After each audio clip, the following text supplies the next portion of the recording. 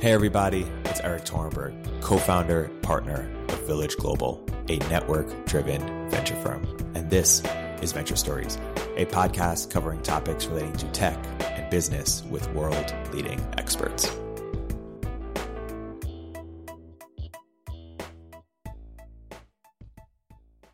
Hey everybody, welcome to another episode of Venture Stories Village Global. Here today with a very special guest, Vinay Gupta, co-founder of Materium. Vinay, welcome to the podcast. Hi, it's great to be here. Vinay, that introduction sells yourself a bit short, so I will, given your various interests and background, everything to do from disaster relief to enlightenment. So I will, why don't I let you first introduce yourself, your background, and how you came to the crypto space. Sure. I'm CEO of Materium. I did the project management for the Ethereum launch. My first exposure to crypto was in the mid-1990s. I was one of the original generation cypherpunks, wrote a little bit of software in the 90s, didn't do anything particularly interesting, but I was kind of around the scene. And then after 9/11, I took a change into energy policy, went all the way through energy policy, disaster relief, large-scale kind of scenario planning stuff. And, I watched Bitcoin come up really carefully, like, okay, super interesting. But I knew from the 1990s that currency alone didn't produce social change. I'd watched the e-gold ecosystem very, very closely, and we needed smart contracts to be able to build new social structure.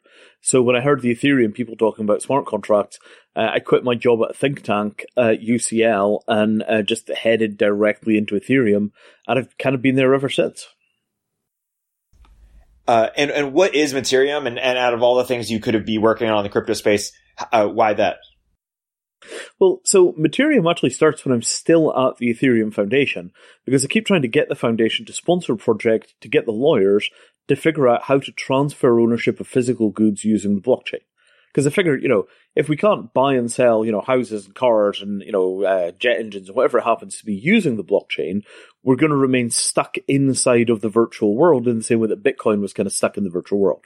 It was hard to get goods and services done if the smart contracts couldn't bind onto physical assets and move them around. So I tried to get it done at the foundation, tried to get it done at Consensus. People didn't really understand why that was necessary, and they thought it was just going to sort itself out. And now I'm just, running a company to try and build this one rivet to put together the crypto world on one side and the physical world on the other, just so that we could buy and sell and rent and lend and all the rest of that stuff, actual physical assets on the blockchain, without having unacceptable legal costs if something goes wrong or having a ton of transactional friction. It's just kind of trying to figure out how to do like an atomic swap for property. The die goes in one side and the apartment comes out the other. That should just work, right? So that's what I'm working towards. And one thing I want to zoom out and maybe start with is sort of how crypto has changed or will change the game when it comes to fundraising and financing projects. The audience for this is a lot of investors, a lot of venture capitalists, a lot of Silicon Valley. How do you make sense of sort of the ICO boom, what venture capital can learn from that, what we can learn from that, and how you sort of see the future of fundraising going forward? Well, so my experience in the blockchain space is that it's clocked about 4 times faster than the .com space. Like 3 months in blockchain feels like about a year in the app world. It's a very, very fast moving space. And a lot of that is because the access to capital was extremely fluid. And frankly, most of it was completely illegal, but that's really only because we couldn't change regulation fast enough to keep up with commercial practice. So I think that, the overwhelming sense I have from VC is that it's a 50-year-old model. The Valley's on its 3rd, 4th, 5th generation of VC firms, and it's on like its 3rd generation of actual VC, people. So I think that we need to sort of sit back and think like, okay, so this model is really good at funding things that look kind of like little software companies that do software as a service. It's much harder to focus the money in structures which are appropriate to, say, development in, say, hardware. If you're doing a robotics startup or something like that, the money needs to be in a completely different shape to a software company, but we're still thinking in terms of VC of how you allocate funds to that. if you think of the changes that we've seen in the private equity world over the past 3 decades, there's been so much more transformation in private equity than there's been in VC, but VC's actually seen far more technological change happen. So it's weird that we've got a kind of static pattern for the shape of VC firms when we've got such an incredibly rapidly changing and dynamic funding landscape. And I think that crypto has the possibility to bridge that gap if we could just figure out how to cut a better deal with the regulators in terms of doing things like changing of accredited investor frameworks or allowing the public to, self-certify that they want to do this kind of high-tech funding. There must be other ways of changing the way that this operates. Yeah. As you sort of look out the next, 5 years, when you look at all the value that will be created from the crypto landscape, how would that value, one, where do you think that value will be created? And two, how do you think that value will be captured? Will it be native crypto funds? Will it be the masses? So, our best possible case here is that the overfunded ICOs don't get completely murdered by the SEC and they turn into things which look like Xerox PARC. If you've got kind of $125 million raised by a project with 20 people on the staff, they've got more security than professors had when they got academic tenure. They've got a long enough horizon where they know the money's there that they can get all the way down to the bottom fundamental problems, in the field they're working on and get the really deep fixes made. So I have a huge amount of optimism about the potential for the ICO funded entities to get these fundamental breakthroughs that will be field transforming. The doubt I have is that any of them are going to survive the SEC. I have a real feeling that the SEC is just going to methodically work its way through with a mallet. And I think that is probably necessary in as much as a lot of these things were blatantly securities frauds. But on the other hand, the ones that were well-intentioned people with strong teams and clear ideas that have been, spending the money in a sensible way, paying salaries and doing research, it'd be a crying shame if those people got nuked as well. So, I'm hoping that as the SEC continues to go forward on the regulatory, warpath, that they are, sensitive to whether people delivered the goods or not. Because I would like to think that, the investors are better protected by a running company that delivers on its promises than winding the entire thing up and throwing away of perfectly good technologists in jail because they did some, careless fundraising. And I just don't know which way that's going to go as the enforcement rolls out. The structure of this has to be that you have to generate the wealth by doing things that change the world. And whether that's captured as equity or whether that's captured as tokens, kind of hard to say until the business model finally shakes out. The tokens are a really good way of capturing value inside of a single business process, but if the company pivots, the token holders are potentially left high and dry. So it's quite hard to design these things in a way which works better than equity because we've had 300 years of practice with equity. Totally. And if you had to guess, 5 years from now, how are crypto, or 10 years from now, how are crypto projects raising money, or the next generation? What does that look like? So for the most part, I think that they're raising money with great difficulty. The really good stuff, the fundamental transformative stuff, a lot of those were early actors who just went for it, and now they've got all kinds of liability on the ICO side. The people that were a little smarter and spent a little more time talking to lawyers before they jumped are now sitting here in the middle of this kind of crypto winter mess, and fundraising is hell. We are a really, really strong play in the space, and it's just very hard to get people to commit because they're just like, well, this crypto thing, we don't know. And we're like, well, it's not about the crypto, it's about changing the goddamn world. The technology is there. The hard part about this is getting people to see past Bitcoin, right? If you could see past Bitcoin and you ignore the coins, you just look at the damn technology, it's very apparent that the world is going to get heavily changed, right? If you just look around all the projects that are running on a Hyperledger, there are no coins anywhere in the Hyperledger space. Those are just ordinary businesses with new technology. And I almost feel like the coin thing has become such an enormous distraction. It's not clear to me how this plays out. I could definitely see reasons for targeted currencies that are being used to tie together, complex international business networks to get kind of unified function from a whole that could do alignment of incentives that can handle international payments. But there were far more coins issued than business models that actually needed a token. And I think that a lot of that value is just going to wind up stranded. And I wouldn't be surprised if a lot of the token holders don't forcibly convert back to equity. I think that may actually be how the SEC finally shakes this out, is that in a lot of cases they may just force conversion to equity. Yeah. I'm curious, April 1st, 2019, where you're most excited about in the crypto landscape in terms of real value being created in the next few years, or put differently, let's say we're doing this interview April 1st, 2024, 5 years from now. We're sort of reflecting back in the last 5 years in terms of what are the big projects that have come out that have sort of changed the game in some fundamental way, or had already been out before. How do you respond to that? So I'll tell you where this is, right? And I feel slightly like a traitor to my own cause saying this, but I was part of the Ethereum team. I'm very close to the Ethereum community. Ethereum is important to me, right? That said, the most exciting thing that I've ever seen in the crypto space is Stephen Wolfram arriving. I saw Wolfram talking at South by Southwest this year, and it was just, he's one of the smartest people on earth. He's in the same general category of people as Stephen Hawking, and he's up there on stage talking about computational contracts and how they're going to build all of this functionality into Mathematica, and it's going to be the best damn environment for writing smart contracts that the universe has ever seen. And I just looked at that, and it's like, okay, the grown-ups have finally arrived.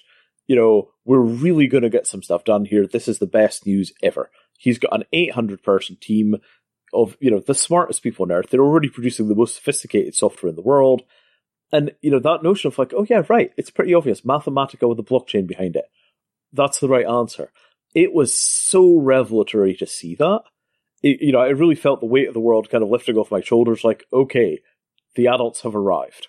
Because once you get people at that level of play, looking at the blockchain space, there is so much kind of early stage prototyping crap, which is held together with coat hangers and duct tape, that has been desperate for people at a much higher level of sophistication to arrive and fix it. And I feel like those people are beginning to arrive. Same thing with Telegram. I mean, Telegram takes a lot of flack in the community, but they've got 250 million person installed base, and they've got $1.2 billion to go and hire people that actually know computer science to go and build them a system. So I sort of feel like the early stage, 1970s homebrew computer club amateur generation, of which I'm a part, are about to get dumped into an environment where, enormously sophisticated entities are coming here to play ball, and it's going to be a real scramble for the early actors in the space to survive as these folks pile in. And I'm very glad to see them arrive. It really, it felt to me like it was a kind of completion to see Wolfram arrive in the space. Like, okay, the most sophisticated software people on the planet are finally here, and they're taking this smart contract thing seriously. Okay, this is a phased transition. And let's say it's 2024, and reflecting back in terms on what Wolfram and sort of the adults in the room, quote unquote, have accomplished. What are we saying? Okay, so here's how it works, right? The internet is a single gigantic computer, right? It's a heterogeneous parallel supercomputer. It's multi-agent. Everything's under other people's control. But, you can provision, 50 petaflops of computing power trivially easily. You can sling around petabytes of data, all from convenient web interfaces, and there is no spare computer power on Earth. Every hard drive is filled with somebody else's backups. Every processor is continuously busy doing whatever it is that needs to be done. You have an international legal framework which allows you to use your identity globally. We've got KYC regimes which, permit you to actually do the transactions. If you live in Brazil and you want to hire somebody in Bolivia to go and do a bunch of web design work for you, it actually just works. South-South trade is enabled. And we've got tracking of, 30% of the world's physical assets inside of systems, because everything that comes off a production line has a 2D barcode or an RFID tag etched on it. And you could go back and trace the thing back to point of origin to make sure there was no slavery in the production. You can extract the carbon footprint, you can offset it immediately. If it's sold on a secondary market, the warranty follows it and there's no ambiguity about, where did it come from. Just we do for physical matter what we did for information over the past 30 years. And it gets fully integrated into all the supply chain stuff. I mean, it's, you just use computers to do the obvious stuff. Like, we stop not doing the thing that the internet is obviously made to do, which is act as a planetary resource management system. Yeah. How does Facebook play a role in crypto, or how does crypto play a role in Facebook? Okay, so, Facebook's natural future, if Facebook just rolls forward on its trajectory, is that Facebook becomes the KYC provider to the entire global banking system. Right? They've got a better idea of who people are than just about anybody. even vastly more data about individuals and governments.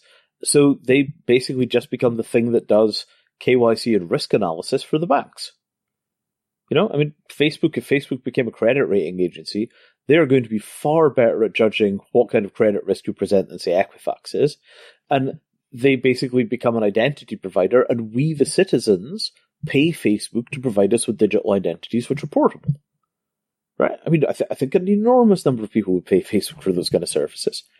Facebook just provide identity. That's what they do. Yeah. You actually gave a talk recently about sort of the future of identity and how blockchain will affect it. Why don't you spell out your talk a little bit about how you think that might play out?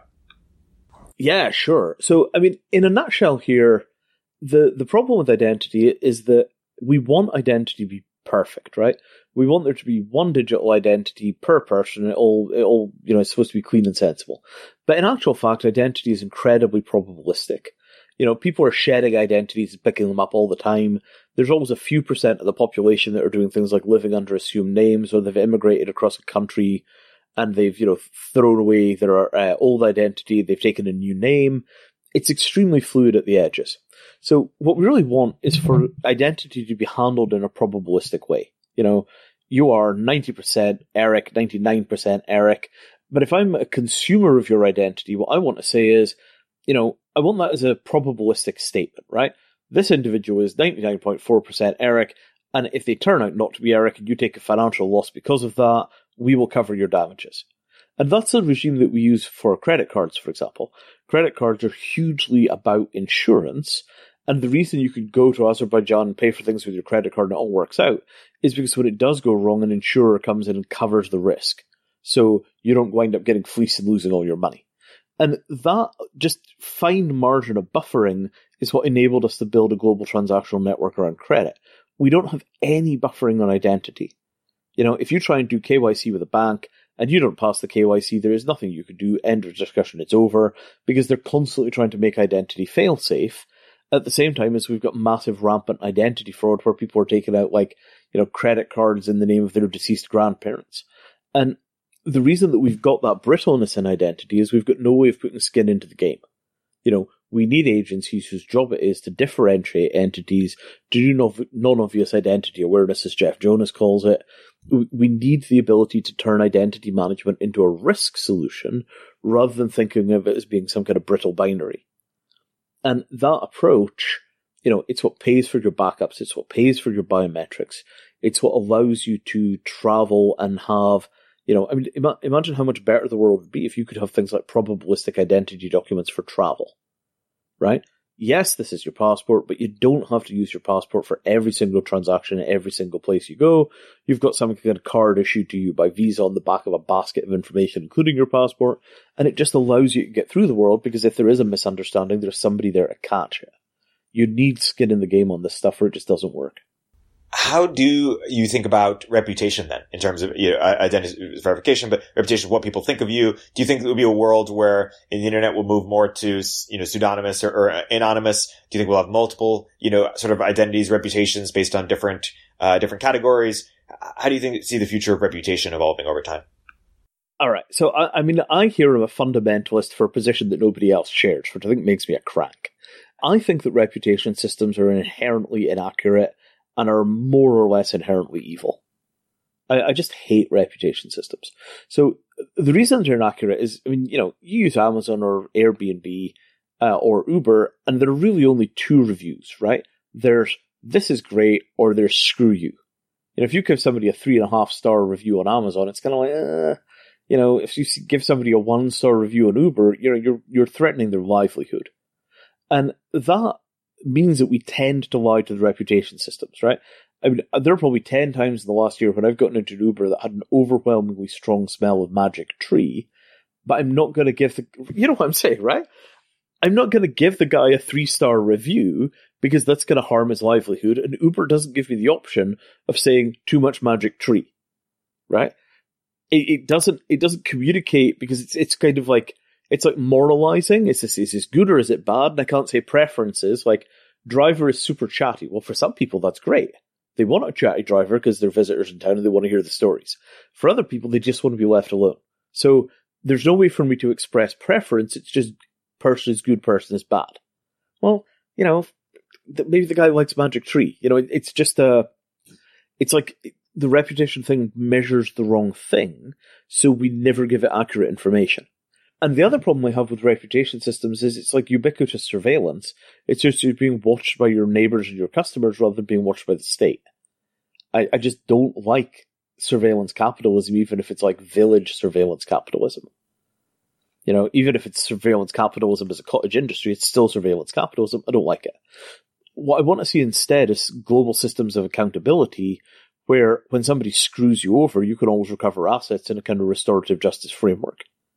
And so David Friedman writes about this in a book called The Machinery of Freedom, which is phenomenal. David Friedman is the father of Patri Friedman, who's currently running a fund doing kind of seasteading stuff. And the Friedman, the elder, Milton Friedman, was, of course, the hardest of the Chicago economists. So, there's a really interesting kind of Friedman family lineage on this stuff. The Machinery of Freedom model is that basically you just stake money to pay your friends' debts. And if they screw somebody over, you pull money out of that networked escrow system and use it to cover the debt. So when I see a reputation system, if I see an Uber driver who's got like $25,000 worth of staked value that they're not going to be a jerk in the car, I feel pretty good about that because if something goes wrong, there's a pool there for compensation and lots of people trust this guy to do the right thing. And to me, that's the reputation that counts. It's not what casual gossip says about you. It's will people stake their cash? Will they put their value? Will they put their assets behind your reliability and behind your professionalism? Oh, and I think that model is completely revolutionary. Yeah. And how about reputation in the sense of, for when I get introduced, from Patri to you, I Google you, I look you up at Twitter, I look you up on LinkedIn. 5-10 years from now, how might that sort of, online evaluation of people be radically different from what we do today? So let's distinguish this between the kind of social and the professional, right? On the professional, there are kind of two things, right? There's this somebody reliable and there's this somebody brilliant. And these are two different things, right? So downside reputation risk is what protects you when somebody screws something up, right? This has gone wrong. I want to hit the insurance policy. This has gone wrong. We have a dispute. I want to claim on the network escrow. I want to make a payment. And, that approach is pretty practical, right? There's a company called Vouch for Me, which is doing that stuff right now. They're building network escrow systems. And, you could even run that on credit cards. The upside is the thing that you might think of as being like fame, right? And the fame thing is like, how many followers do you have on Twitter? How many people do I know that you know in common on Facebook? It's something that kind of flows across social networks. And that, I think, is much better in terms of a reputation system. Like, reputation systems are good for, is this great? But they're really bad for, is this terrible? So I think that you could see things that look like a bit like, our good old friend, the Facebook like button, where you wind up with kind of public reputation scores that give you some notion of something's relevance or its brightness. How shiny is this? That stuff I think you can make reputation work for pretty well, but I think it only works in the positive. For the negative, you need accountability, not reputation. Yeah. I want to sort of zoom out a little bit because you've had different careers and have thought about things from different perspectives. I'm curious to sort of ask a general question, which is, what are sort of the most pressing problems you see humanity has in this century, and how has that evolved over the last, 2 decades for you in terms of where you've chosen to allocate your time accordingly? Yeah, okay. So now the fun begins. So, we basically have two sources of existential risk, right? There are two things that could wipe out the entire species and all life on Earth with it. One of those things is astronomical events like we get hit by a meteor or there's a gamma ray burst and we all get toasted. And you could put Carrington events in there because they'll kill the technosphere pretty much completely just with the giant electrical storms. So those are risks that we could take action to prevent, but humans are not responsible for making those risks. The other class of risks is basically just bad engineering risks, like, biological warfare. That was a really stupid idea. We've put a ton of work into biological warfare. There's just no good reason for that stuff to exist. It's just the worst thing in the world, and we put an enormous amount of effort into engineering that stuff. The hell were we thinking? Nuclear weapons, right? Tell you my potted history of the 20th century in a single sentence. We put the plutonium in the wrong end of the rockets, right? You put the plutonium in the bottom of the rocket, you go to like Alpha Centauri by the mid-1980s. If you put the plutonium at the top of the rocket, you just get nuclear war. It's just incredibly stupid. So I feel like our big problem here is that we're just unable to guide technological progress into positive channels. You know, the internal combustion engine, it just turned out it was bad engineering. It was great for the first 50 years, and then for the next 50 years, all that we got was like car crashes, city pollution, and then we discovered global warming. You know, why don't we start spending like military-style resources doing technological acceleration to get us out of these kind of gutters? You know, it's a problem of reconceptualizing global security so that when you have a problem that's caused by inadequate technology, the whole world pulls together to develop the technology to get us away from that problem and to permanently fix it. You know, we need global innovation machinery to pull us away from the abysses when we find them. How do we develop that global machinery? I think Yuval Harari has written a bit about this as well in terms of, you know, our global problems, you know, in his mind being, you know, climate change, artificial intelligence, you know, nuclear war, obviously, which you just mentioned. We're not currently really designed effectively for global cooperation, given sort of, you know, the way states and countries are designed. What's your answer to that? So I don't really believe in the nation state. I think that in the nuclear age, if you don't have a nuclear weapon, you're not really a country. And that certainly fits with the kind of classical definitions of the nation state, that they've got a monopoly on violence inside of their borders. If you don't have a nuclear bomb, you don't have a monopoly on violence inside of your borders. You know, if the American government decides that they want to go and pick somebody up off the streets of Sweden and just black bag them, they're going to do that, and there's nothing the Swedes can do about it, because they're not powerful enough for it to make any difference. There's no monopoly on violence. So if you think of the world as having just 15 countries, you know, America, Russia, China, Israel, the UK, France, a few countries that don't officially have nuclear weapons could make them in a hurry if they want to do, like Japan and Germany. International politics becomes pretty simple, right? Where you've got nuclear powers, things tend to be pretty good because they don't get pushed around very much. And then you get South America and Africa, where they don't have any nuclear powers on the continents, and they just get the hell kicked out of them by all the nuclear powers they get used for resource exploitation. So, you know, the global scheme is not actually as complicated as it looks like on TV, right? And each one of those superpower blocks just has a couple of things they do, right? America does food exporting and technology exporting. Russia does energy exporting. China does manufacturing. And, you know, they all have really pretty large, you know, national business models that cover the vast majority of their economic output. You know, Israel, technology and financial services.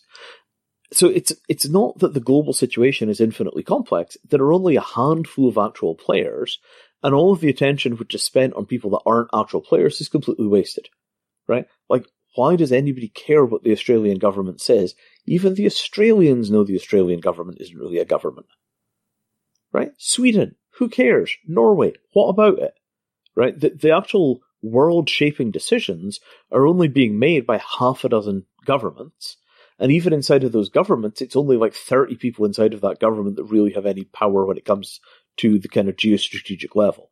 We only have to convince like 500 people that international cooperation is the way forward, and we'll get it. But those people are security state guys buried way down deep inside of the nuclear bureaucracies doing long-range strategic planning for their nations. And if we can convince those people that their interests are aligned, very rapidly you will get progress internationally. But it's not going to get done through the UN or the 200-country fiction or any of the rest of that stuff. It's a handful of strategic planners inside of the Pentagon and the equivalent structures inside of other countries that actually make the decisions that matter when it comes to long-term geostrategy. The thing that I think we need here is to basically completely throw away pre-global politics. Right? Take the nation state, chuck it away. We don't care. None of that stuff's really important. What's important is there are a bunch of dudes maintaining a nuclear weapon, and we live inside of an area that they tax. That's sort of like a nation state, but, you know, we're not so fussy about the borders and all of that perceived stuff about, you know, flags and so on. That's not really there anymore. We've just got technocrats with bombs. And that's the real kind of building block of our new political reality. And once you simplify it to technocrats with bombs And, if there's a thing called the Defense Industrial Base Homeland Security talks about, once you simplify it to that, international cooperation shouldn't be that hard. Because the technocrats with bombs all look exactly like each other. Half of them went to the same universities. Why can't we just get these guys to admit they've all got common purpose? We don't want to use the bombs we built. We understand how bad that would be. We understand science and technology. We don't like global warming. We're de facto in charge of the world, and we've actually all basically have the same values. Okay, well, maybe we can make peace. Right. And if you sort of zoom back out to how you, identified the key threats, how does that coordinate or align, or not coordinate or align with how you've chosen to spend your time and how you've chosen to make what you think is the biggest impact, if that's what you've optimized for? All right. So, in my case, spring of 2001, I was meditating in Chicago and I had a freaking vision. This is not the kind of thing that it's unmistakable if it happens to you. And in my case, the freaking vision I had appeared to be more or less directly drawn from the pages of Hitchhiker's Guide to the Galaxy or Monty Python. It was hilarious, and it was about human extinction, and it basically suggested that if the entire human race went extinct, there was going to be 100,000 years of bureaucratic cleanup to do afterwards, and nobody could face doing the paperwork, so could I please go and save the world along with 10,000 other people that were being told to get off their arses. But afterwards, it was I really should do something with my life. I'm 30 years old. I'm not actually getting very much done here. Okay, I'm going to go make myself useful. And I did actually get off my butt to go do stuff. For me, there are the problems which I'm well suited to fixing, and there are the problems which are important. So I'm well suited to fixing refugee housing, tons of experience. Everybody that's gone to Burning Man has seen the Hexier. The Hexier is great. I could continue doing stuff like that and getting the details right, and I'll be good at it, and it's fine. And that is going to be precisely zero good if we all get wiped out by malevolent robots. But I'm not well suited to do anything about the malevolent robot problem, so I'm kind of working on the stuff that is both important and that I've got the capability to do something about. And that's not a perfect strategy, because what I should be doing is I should be maximizing yield. I should be working on the things which are most important multiplied by my effectiveness. And I'm not. I'm just working on the stuff that I'm best at. And that's a kind of, it's an imperfection, but it's something that I can live with. And if I ever figure out a way of being more effective, I'll probably migrate in that direction. But I'm getting, 47, I'm pretty set in my ways. The hardest problem here is how do we pay people to do collective action problems at a level above the nation state? How do we pay people to go out there and handle the AI problem? How do we pay people to go out there and do really good climate modeling? How do we get people motivated? Because the universities no longer do tenure. Not everything that's important can be funded in the shape of a company. Charities are not very good at operating globally, and they're very, very bad at making kind of global long-term fundraising plans. It's just quite difficult to build the machinery to run an effective global government without there being an effective global government. And the United Nations, if anything, just gets in the way on this stuff. And how does crypto intersect with the malevolent robot problem, or what is sort of the intersection between crypto and artificial intelligence? Well, no. So the obvious answer is that artificial intelligence gets to the real world through smart contracts. If the AI system says, right, I got a car, I got an apartment, I got some people getting off I'm going to hire a driver and I'm going to put that together into a concierge service, in all probability, the blockchain is how all of that stuff will get implemented at a contractual level. A smart contract is a contract that an AI can sign. When people start talking about kind of super intelligent, godlike AI, to be honest, I don't believe in that stuff. My observation is that the smarter people get past about an IQ of maybe 170, they begin to get gradually more insane. And I don't think that's because the human brain is unable to support superintelligence. I think it's just that the superintelligence just gets swamped by false positives. You've got such an enormous ability to see correlations that you see a whole bunch of correlations that aren't actually there, but you can't tell the difference between the stuff which is there and the stuff which isn't there, and you just wind up with a mind like overexposed film. So I have a feeling that we're going to get AIs which are extremely fast decision makers, but I'm not sure that we're going to get, kind of runaway singularitarian AI. I think it will be torn apart by its own ability to generate narratives which don't bind to reality. So I'm less worried about that. But, there's no doubt at all to me that the blockchain is the containment layer for AI. Like, you just can't get out to the real world except through going through the blockchain, and that makes sure that the AIs can't do stuff that we're not aware of. Peter Thiel has described sort of a potential, conflict or battle between crypto, which he sees as sort of decentralizing force, and AI, which he sees as a centralizing force. I think he calls crypto sort of, extreme capitalism, and AI sort of extreme communism and socialism. Do you resonate with that, or how do you see that playing out? He's a smart guy. He's thought about this a lot more than I have. I think decentralization is largely a myth, to be honest. We say decentralization, there's one Ethereum Foundation. We say decentralization, there are like 20 Bitcoin miners that matter. That is not that decentralized. A couple of friends of mine once did a mind-blowing talk. All my recorders were out of batteries, so we don't have any recording of it. But it was Smari McCarthy and Herbert Snorrison of the Icelandic Pirate Party at OHM in 2013. And they talked about Kropotkin's belief that the electrical motor would decentralize Russian society. You're going to do all of your agricultural processing in the villages. There'll be no economies of scale. It will decentralize agricultural production. It's going to completely change the world. And that just tends to be not what happens. So I, generally speaking, discount the decentralization thing to zero. I don't think decentralization is going to happen. I don't think it's that important. For me, the blockchain is about transparency, which gives rise to accountability, and accountability gives rise to trust. I think the blockchain is how we force people to be transparent in their doings as they affect the public sphere. Because if the only way that you could get these services to operate is that you have to write to a public blockchain, we can watch what people do. And I think that becomes incredibly important when we think about things like aircraft maintenance. I want to see a public logbook for every single thing that's been done to the plane that I'm about to get onto. I want that to be public. So for me, I think that the ruthless transparency side of this thing is enormously where the value is inside a blockchain. I think that's really where the action is at. On artificial intelligence, much as we think artificial intelligence is going to be very centralized, I think by the time we actually get to the point where these things begin to operate, we may discover that they look much more like utilities than they look like services. That the AI may be in some sense ambient. Don't know. I'm wait and see on that. AI is not my strong point. Yeah. Going back to your let's say your 90s, cypherpunk self, if you're sort of, put yourself back there and put yourself with your peers back there and sort of, reflect on what you've seen, 20 years later, how would you and your peers back then have made sense of would it have been shocking? What would have been different than what expected? How would that make sense? Oh man. We would have been so proud of ourselves.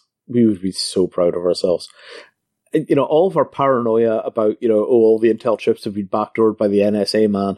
All of that paranoia has turned out to be completely borne out by history. We just nailed that one. We were right. Everyone else was wrong. The fact that we've got a functioning global smart contract platform, actually a bunch of them, absolutely fantastic. The fact that Bitcoin exists and we've got Zcash and all the rest of that. The fuss that we would have made over ZK snarks as a technology in the 1990s, we had no dream that was possible. So, technologically, we've succeeded out of all possible recognition. Socially, we've just totally underestimated social inertia.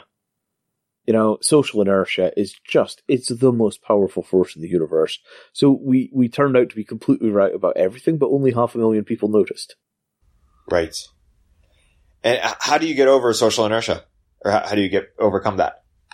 Okay, so I had a radical insight maybe 5 years ago, trying to figure out why nobody was getting off their arse to do anything about social collapse.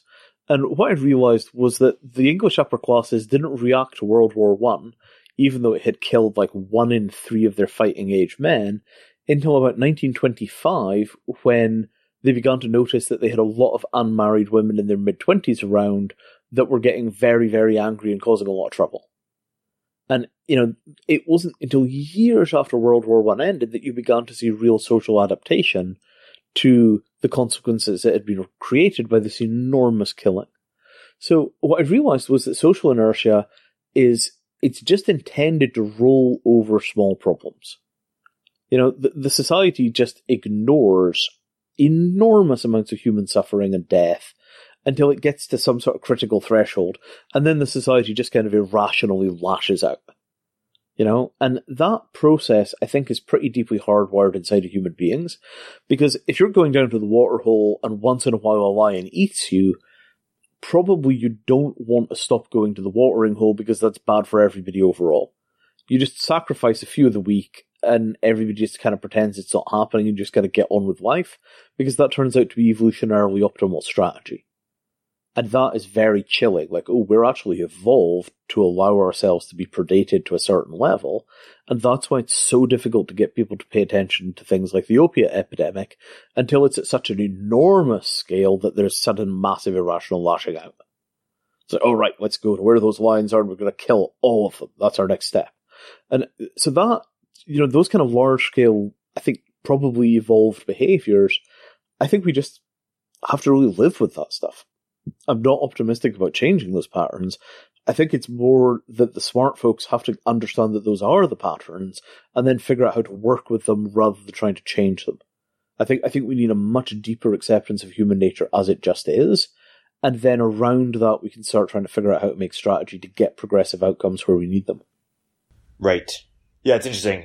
We sort of accept human nature for what it is, we acknowledge it's hard to change behavior, and perhaps have to change everything around that in terms of infrastructure, interface, etc. Well, I mean, if we look at the stuff that works, social media works because it turns out that chimpanzees really like, playing social games with other chimpanzees. It's taking an existing human need and it's providing a much more complicated way of playing that need out. And, maybe it's good for people, maybe it's bad for people, but it's not changing human nature. It's just a new way for us to play the old game.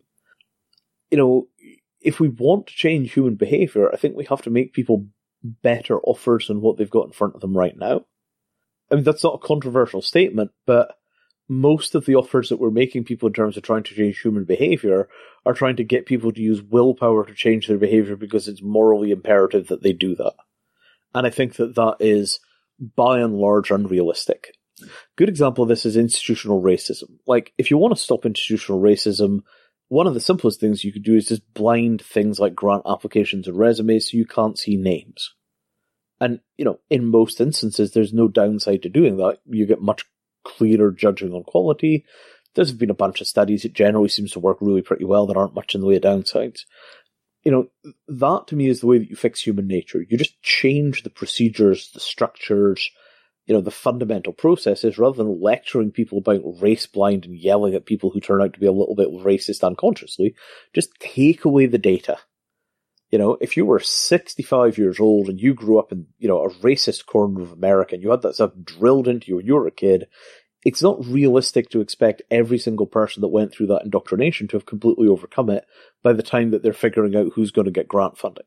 So let's just take away the information that could cause somebody to be influenced and just do stuff blind. And I think that that's the way to approach this. Like, we need to be much less moralizing about these things, and we just need to build the machinery that gets the correct behaviors. And are you more of a fan then of things like libertarian paternalism, or the nudge sort of philosophy of use government and other vehicles to make the choices a lot easier, or lean towards what we want them to be, say not racist in this case? Yeah, I mean, I think that nudge is okay, apart from the fact that the thing that's doing the nudging is an institution that's got the functional IQ of, like, somebody, I don't know, I can't even think of what vegetable you would pick, right? I just don't want a potato using nudge. So if we're going to be doing this kind of nudge stuff, I think that we have to have much higher level decision making about who's going to be doing the nudging and how that nudging is going to get done, because government is the last place we want to be doing that. I mean, if Harvard, think if you took a consortium of like 25 Ivy League medical faculties and you had that thing begin to make some decisions about what kind of policies you'd implement with a nudge system, you sort of think maybe that's going to be rational, and then you think, but wait a minute, how wrong were these guys on the whole fat versus sugar debate? So, I kind of feel like you need to constitute a competent authority before you start rolling out nudges as an approach, and it's pretty hard to identify competent authority right now because the governments have blown it so badly. Religion is gone, government is gone, what the heck do we put our faith in now? To that end, how do you think crypto and governments will intersect? And you talked earlier, you sort of called a little bit for the fall of the the nation state, but is it going to be sort of an all-out war? How do you expect blockchain and governments, nation states to intersect? All right, so we got to divide the governments into two piles here, right? There are stupid governments and there are smart governments.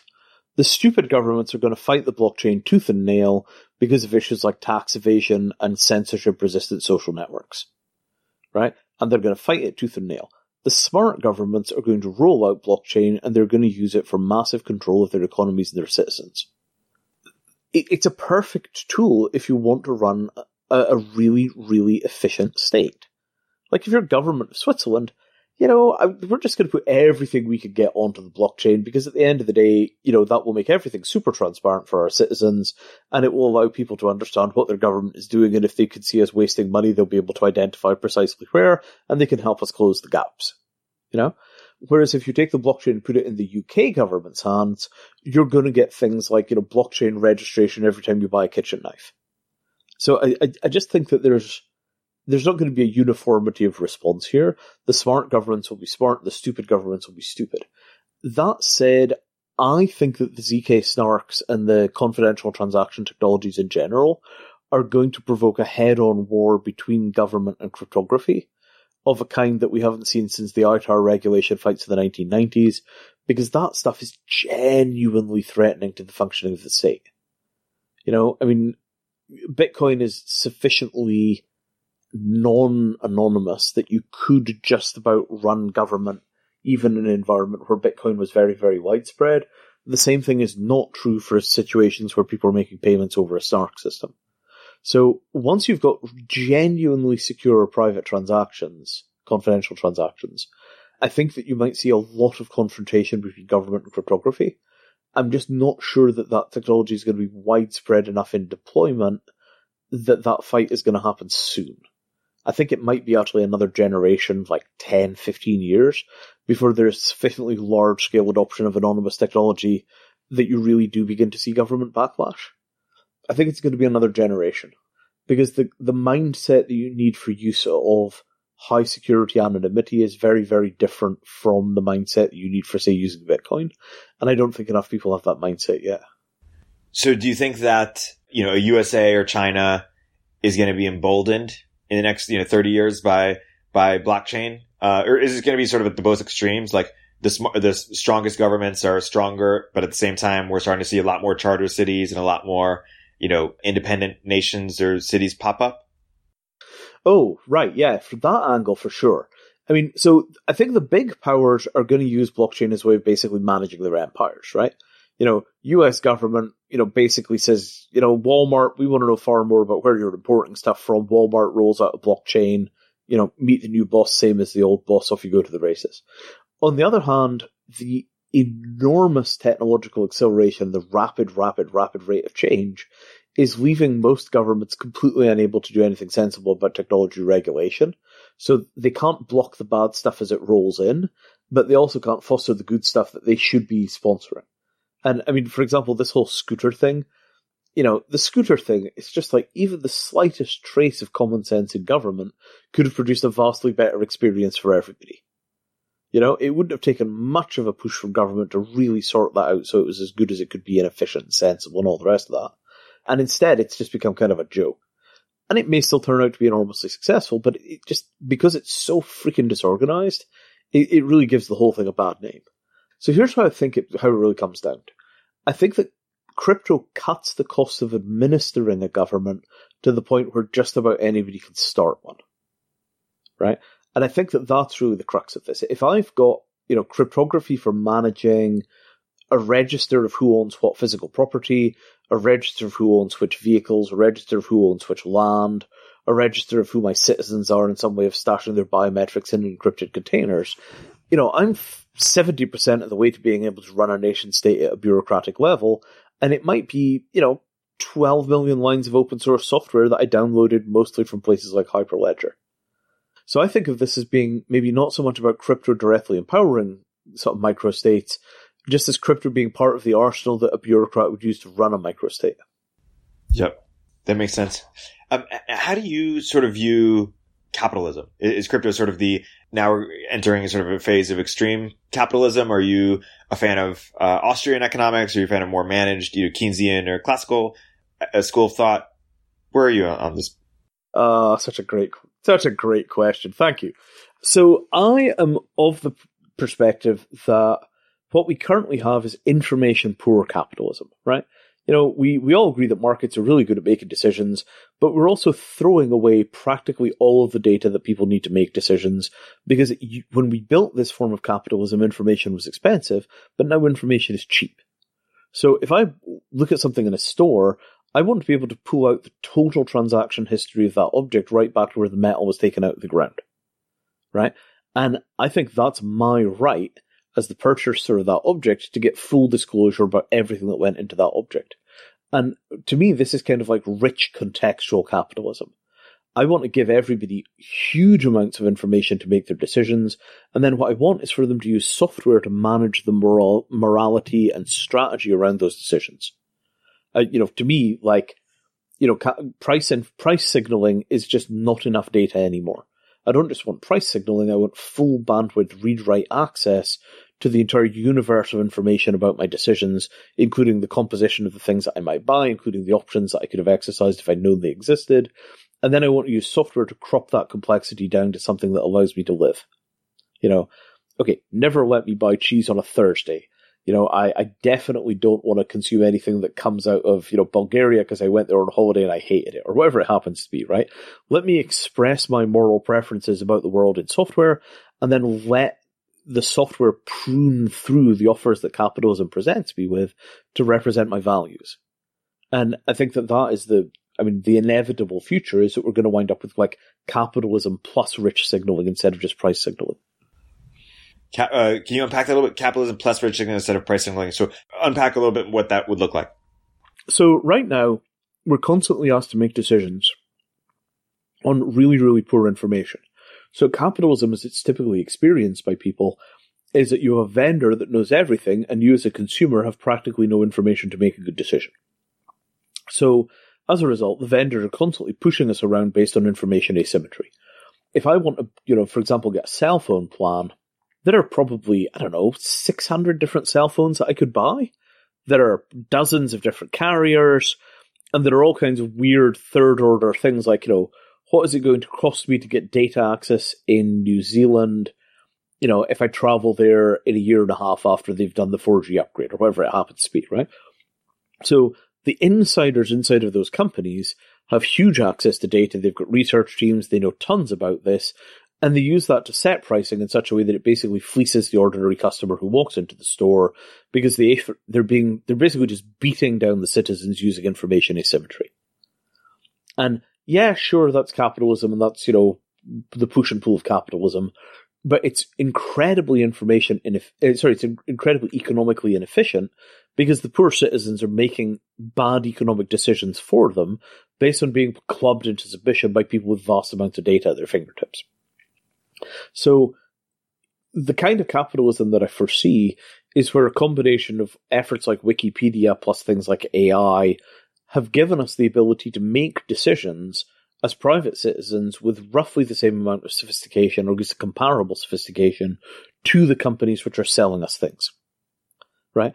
I want to understand what's in my food about as well as the people that manufactured my food. I want to understand my cell phone options about as well as a professional in the cell phone industry. And we do that by paying for the information and paying for the analysis in things that look like unions, or we use government fiat to basically force companies to disclose their actual costs of manufacturing. And we basically just stop making decisions based on information asymmetry, because we've got the capability to build a society that runs on economies of omniscience. We make all the information available to everybody, and then we make economically and socially optimal decisions based on that availability of data. And that, to me, is the future. And it's a relentless squeezing out of inefficiency through bad decision-making by using big data. Yeah. And how about on the macro sense? Are you more of the Austrian school, or more of the sort of, there should be a Federal Reserve, it's setting inflation, etc.? To be honest, it's all crap. I mean, all of that stuff comes from a time when the predominant problems that we faced were how to divide up the fruits of industrial production, right? So, left-wingers believe the workers in the factory should own the output. Right-wingers believe that the people that capitalise the factory should own the output. Neither left nor right has anything resembling a sensible approach to ecological economics. And if we can't build ecological economics into the heart of the systems of the world, we're going to destroy the planet, and it's not going to matter whether or not there's a welfare state at all. So what I want to see is reasoning from ecological limits. We calculate exactly how much we can take out of the planet, and then we build an economic system that divides what we take out of the planet out in such a way that we never exceed the planetary boundary. And, and that's what it looks like to build an economic model for the position that we're now in. Right? Marx versus Hayek was about just dealing with industrial production, how it was transforming society. We're already through the industrial production phase. That's no longer relevant. Those guys aren't even wrong. Right? What we needed desperately is ways of pricing carbon. We need ways of making sure that we don't fell the remaining rainforests when we actually need them for things like drug discovery, never mind things like just, carbon sinking. The questions that we're asking of our economists aren't even the right questions. Right? The economy is meant to not destroy the system that contains it. Right? An economy shouldn't destroy its country, but it definitely shouldn't destroy its world. And our inability to conceive of the idea that we need to design an economics which doesn't destroy the world, it, to me, is at the heart of the problem. And I mean, Hayek is a really smart guy. If Hayek was alive today, I would love to see what he would do about ecological economics. But until we get to an ecological economics, I don't really care about left-right politics anymore. It's way too late for that stuff. So let's say that people get on board and acknowledge the importance of ecological economics, and say, hey, that's sound reasoning. What do we do from there? Like, what are the biggest barriers from us really understanding what our limitations are and how to navigate within them? All right. So let me propose a really simple thing, right? Right now, the financial system basically is information asymmetric in that when you make a payment, nothing comes back to you. You give them the money, they might give you the product or the service or whatever it is, but there's no bidirectional exchange of information at a fundamental level. What about a system where when I make a payment, they hand me the carbon bill associated with the payment? Right? I book a flight and they give me like 1.7 tons of carbon. Like, wow, okay, I didn't want that. Oh, and by the way, here's a bunch of beryllium dust and here's a bunch of other, inevitably economic impacts of flying on this airplane. And you, as the consumer of this service, are just going to have all of this stuff added to your account. Okay? Well, we could do that, right? I mean, if I've got a bank account that stores my dollars, that bank account could also store my carbon. It could contain some kind of estimate of the amount of slavery that my purchasing is supporting. It could give me some indication of whether I'm eating a bunch of things which are in the process of becoming extinct. And damn it, my credit card could warn me. When I make a transaction at a store, I could have an alert that goes off on my phone and it's just like, dude, that tuna was not caught in a sustainable way. Are you sure you want to do that again? No, definitely don't let me do that again. Okay, next time it just doesn't let the transaction go through. Right? I mean, blinding people to the consequences of their actions has been a huge part of capitalism to date. And we can't afford that kind of capitalism anymore. What we need is markets which reveal information to everybody's benefit rather than markets which conceal information to a few people's benefit. And that is not anti-capitalist, but it just suggests that capitalism in an information-rich environment should not look like capitalism in an information-poor environment. Right? We have to stop acting as if information is expensive, and we have to, use legislation to do things like break open the databases inside of companies so that we can make economically optimal decisions as consumers. Right? We cannot be in a position where we're going to be bossed around, by enormously huge centralized data repositories. That's why we have things like antitrust legislation. And the modern equivalent of antitrust legislation, anti-monopoly legislation, has to be action on commercial secrecy. Right. If it isn't about centralization, though, and if it's about transparency, do you worry about a world in which the data silos become increasingly centralized and there's no recourse? Frankly, we're already in that world because the governments are so crap at regulating technology, they're not even able to conceive of the question. We're living in a world where, in the UK, I think we've got maybe like 3 STEM graduates in Parliament. In the US, I don't think you've got a single person with a physics PhD anywhere in either Congress or Senate. How are they going to understand the world? Lawyers understand law. They don't understand anything about engineering. And nearly all of our existential problems are engineering problems. Global warming, it's an engineering problem.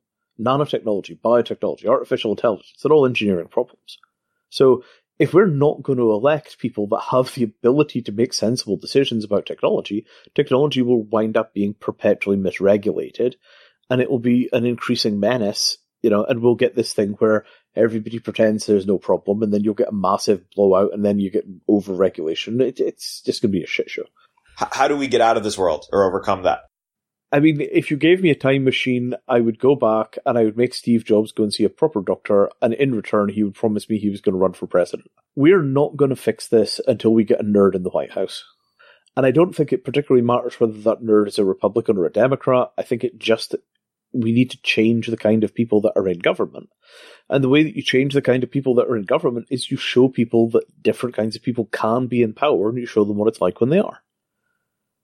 Show me somebody that ran a software company in the White House making decisions about American national technology strategy. When you think about democracy, and how is crypto in the medium to long term future going to change? Or maybe crypto's not going to change, but how are you, or change this? How do you see governance and the political process evolving? Democracy is sort of the defining mode of government today. How is that going to evolve over time? Democracy itself, or something else that might take its place? Oh, what a great question. Okay, so on this, I have some really, really, really good news, right? So I mentioned before, Stephen Wolfram is getting into the whole, computational contract space, and, just that sense of the grown-ups are here. So, David Chaum, the guy that originally invented digital cash? Chaum has a proposal for setting up a world government on the cheap. It's incredible, right? And all he basically says is, look, as long as you could randomly pick people, and the randomness is really proper random, then you could basically get statistically significant opinions about events in the world on tiny, tiny, tiny sample sizes. You robocall 10,000 people across the world. They're guaranteedly random people. You run it through a statistical model that, manages the sampling problems, like less people have phones in some countries than others. And then you have a certified translator ask them the question using some kind of, robo-dialer, and you log all the responses on a blockchain, and then you use that to form maps of global public opinion. And this is incredible because, it's going to cost you 10 cents a call. So you raise $1,000, you make 10,000 phone calls, and you get a statistically significant ruling from the world on how things ought to be done. Now, I'm not suggesting that those kind of mechanisms would immediately have some kind of legal force, but just being able to get a sense of what the human race collectively thinks about things in a way which is reasonably statistically sampled and fair, I think is incredibly powerful. We don't have to live in ignorance of how the world thinks and what the world wants and how the world, desires the future to be anymore. We could build a technological infrastructure using the internet and the blockchain and a few other bits and pieces to reach out there and ask people in a way that's cheap enough that high schoolers could do it for school projects. So I think that there are enormous vistas of possibility opening up here in terms of building global governance in parallel to the existing nation states, in parallel to the UN, but constituted around citizens of the world rather than around institutional power structures. And if you could wave a wand, what should the proper role of government be separate from the role of markets or what's done within the private sphere? Okay, so remember that I don't believe in government other than nuclear states, right? So to me, there is no such thing as a government per se, right? You've got the nuclear umbrella, which is the area that you're going to use the nuclear bomb to defend. You've got the nuclear bureaucracy, which is the thing that makes the decisions. And then you've got the defense industrial base, which is the network of companies and labs and universities and so on, which produce the necessary kind of stuff and personnel to keep the bombs running. And to me, that's the real state, right? I mean, in a 100% just real politics sense, that's the real state, and all the rest of it is just a combination of pandering to the past and population pacification. Right? I mean, this is incredibly bleak. It's hardcore realpolitik. I used to work for DoD. I worked for equivalent structures in the UK. I have a very, sharply pointed perspective on these kind of structures. So those entities, their job is to protect their citizens. That's what justifies their existence. Their citizens are far more at threat from global warming and uncontrolled biological research than they are at threat from other nuclear states, right? Our enemy isn't the Chinese or the Russians or the Israelis or the Indians or even the Pakistanis, right? None of those entities, regardless of how unstable they are dumb enough to use their nuclear weapons. Our real enemies are our own stupidity and the enormous rising pressure for natural resources from an emerging global middle class. So, to me, we need to build protective structures that use technology to shape the future in ways that we can all live with. And that's the natural thing that government ought to be doing, right? It ought to be organising collective defence, not just from other people, but from our own stupidity. Hey, look, we seem to be smoking ourselves into early graves at an enormous rate on tobacco. Let's have some government-sponsored research to figure out how to get rid of cancer from cigarettes. And if we had taken that approach, we could have had, certifiably, provably non-carcinogenic smoking substances in like the 1970s. But because we don't think the government's job is to do technology research, we've created a situation where the only way that we know how to conduct ourselves is either fighting wars or banning things. There's no creative engagement with technology from the state in a way that's explicitly an instrument of public policy. And I think that could be changed extremely rapidly, and it would fix a lot of the problems that we've got in innovation funding that you see in venture capital, because it's not fair to ask venture capital to solve the world's problems. You might get lucky with an Elon Musk once in a while, but it's not fair to ask VC to do the government's job for it. I mean, you see what I'm saying, right? I mean, it's just a question of, ambition, right? Silicon Valley is really effective in terms of changing the world, but an awful lot of stuff is being loaded onto its shoulders. You've thought a lot about the future from different angles. How have you been influenced by reading a lot of science fiction? So, I mean, my kind of core thing here is that science fiction is basically, the literature in which engineers, when they're young, figure out how they're going to spend their careers. Each science fiction novel basically lays out a prospectus for a set of things that would be interesting, and then it explores how that technology interfaces with society. And most of the young engineers that I know that were motivated by sci-fi, they read something and they liked the scenario that was being painted, and they said, I'm going to go do that. And that was true in my life. I read a short story by Bruce Sterling called Green Days in Brunei when I was a teenager. And in it, there's a, Chinese-Canadian engineer who sees a bunch of Buddhist monks building, food and shelter and, housing technology out of plywood, and, just becomes involved in the project, and that becomes what he does with his life. And I remember reading that in rural Scotland in the 1980s and just being like, I could do that. I could actually do that. And it was like, yeah, okay, that's what I'm going to do. 20 years later, we get the Hexier. So I think that there's an intercultural transmission that's carried down through science fiction. Arthur C. Clarke proposes the communication satellite, then it becomes real. All of this virtual reality stuff, that's all William Gibson and the rest of his mates in the whole cyberpunk world. All the cryptography stuff, it's also the cyberpunks.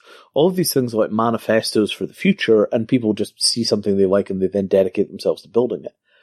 I mean, it's just, I don't know how else engineers become engineers.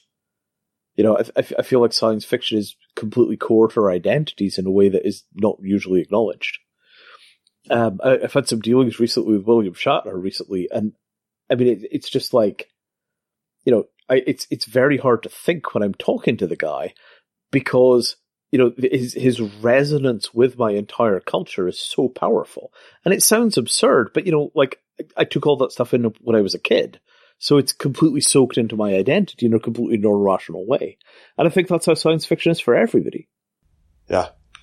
To that point on identity, talk more about how your Scottish and Indian descent has influenced you. So, I mean, I grew up in Scotland before the invention of racism.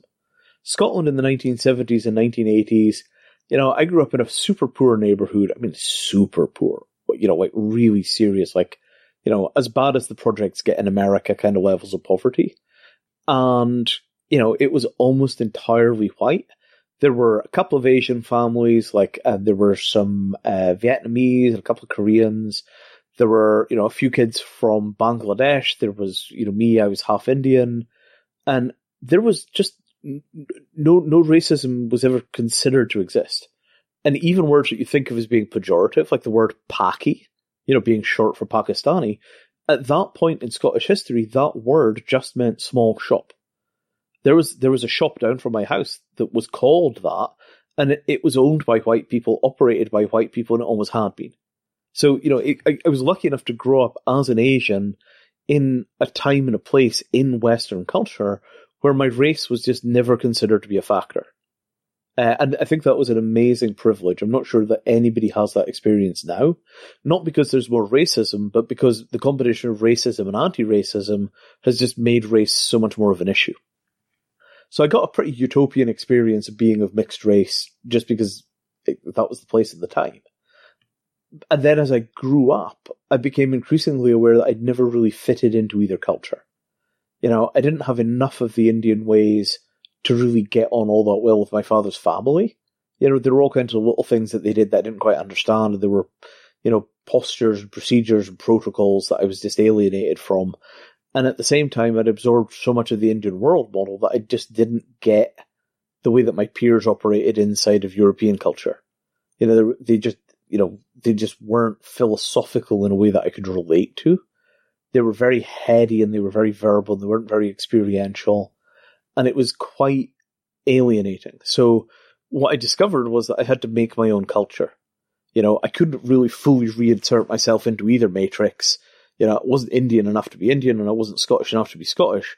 I was something different from both cultures. And what I found when I moved to America was that the people that I related most to in America were also usually from two cultures. And not necessarily, ethnic minorities or, coming from different ethnic groups, but they were people that were profoundly dislocated from their circumstances at some point in their lives. So, I became somebody that was kind of a professional misfit, and that turned into being a professional expatriate. I spent a long time in cultures where, I was the traveler rather than the resident. And I think that sense of alienation is pretty much a permanently installed feature now, but there are so many people that have it that we're kind of getting the tribe of no tribe. You mentioned poverty, and I know you thought a bunch about poverty in terms of how that's, what it's meant to be poor over time, and how that will change in the future as we enter sort of an abundance world. Can you talk about that? I mean, so the first thing is that we're just measuring poverty wrong. I think the only meaningful measure of poverty that I care about is life expectancy and infant mortality. If people are living a long time and their kids are healthy, I don't really care that much about what's happening after that. Life goes on and, things are either good or they're bad, but it's not the kind of poverty that I'm really emotionally exercised about. So that kind of poverty, the kind of poverty that shortens lifespan and causes kids to die young, that's mostly a poverty of stuff.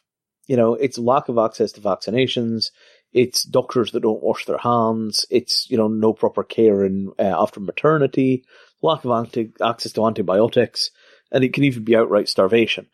That kind of poverty you could wipe out super cheaply. I mean, it's like, I don't know, maybe $500 per family per lifetime. It's incredibly cheap. Like water filters, they're so cheap. Fuel efficient cook stoves, incredibly cheap. Solar lighting so you don't have kerosene in your house. It's like $10 a lamp. So, that kind of just absolute you die of it poverty, I think we could do an enormous amount to stamp out just by getting better technology into people's hands. And I mean, like solar panels, you could buy solar panels on Amazon that are 24-watt solar panels that have USB ports that will charge a smartphone in half a day, and they're like $25. Problem solved. It's just amazing. So that kind of poverty, I think we could stamp out pretty effectively. The other kind of poverty is the poverty caused by an enormous rush into the cities and having the global middle class all competing for the same stuff. So as the global middle class grows and grows and grows and grows and grows, the competition for your Grey Poupon mustard and your nice leather jackets becomes incredibly intense. And the fight among the middle class for the status symbols of being middle class, I think, is the most destructive thing in the world, because the status symbols of being middle class consume about 100 times the natural resources that it needs to just exist. And we're still in a world where a decent number of people don't have the basic necessities of life. Are you in San Francisco? Yes. Yeah, so you know what I'm saying. Like, you know, you're perpetually surrounded by people that don't have the basic necessities of life. You know, they may be educated, they may have had jobs, but, you know, things have fallen apart, they've got personal misfortune of some kind, and now they're in a position where they don't even have access to a shower. You know, living outdoors is not that bad as long as you've got access to stable food supply and a shower. And, you know, we deprive these people of both things, and we could fix that. There's no reason that the San Francisco government couldn't run showers for homeless people, but we've got this feeling that, you know, like, well, these people are not supposed to be homeless, so we're not going to provide anything required for them to be homeless comfortably. And I feel like that kind of thinking just has to stop, right? We either provide, you know, a decent standard of living for everybody, or we provide the bare, convenient minimums under all circumstances, right? I mean, if we're going to have homeless and we're not going to give them apartments, at least we're going to give them showers. If we're not going to give them apartments, at least we have to make sure they don't freeze to death in winter in places like Chicago. Like, if we're not going to solve these problems properly, we should at least be making sure that people don't die of these conditions. And that applies both to San Francisco and to the entire world, right? I don't think we can support a middle class of 9 billion people on current technology, but I also think that we could get rid of the remaining, you know, infectious diseases we could vaccinate against if we really put our minds to it in less than 10 years. So, you know, there's sort of confusion here when we say poverty. Like, let's just stamp out the people dying for the lack of anything that costs less than $10. You know, let's just do that and not worry too much about the rest of the story until we've got that part fixed. Are you a fan of sort of a basic, universal basic income like project? And if yes, what could that look like? Yeah, I mean, I can't make my mind up on UBI. I have a feeling that it's one of these things we're going to have to try and then modify, and I would love it if some kind of medium-sized countries gave it a shot and we could see how it goes. What I worry about is that it distributes money but not power, and I think that there's a lot to be said in terms of, you know, I'd quite like to fix democracy when we're at it. You know, one vote every 4 years is like a 300-year-old system, and nothing else that's 300 years old is still good. You know, you don't want to use a 300-year-old transportation medium. You don't want to use a 300-year-old toilet. You don't want to eat 300-year-old styles of food for the most part. You know, why are we still voting in a way that we did 300 years ago? So I think if we're going to do basic income, you might have to pair it with overhauling, like, you know, basic democratic reforms at the same time.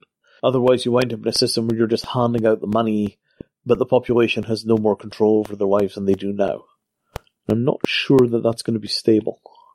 That makes sense. I mean, you know, one of the critiques people have had of communism historically or socialism is that you don't have price discovery and you can't adequately assess, you know, what people need according to their ability, you know, quote unquote. And so you need markets to better aggregate that information.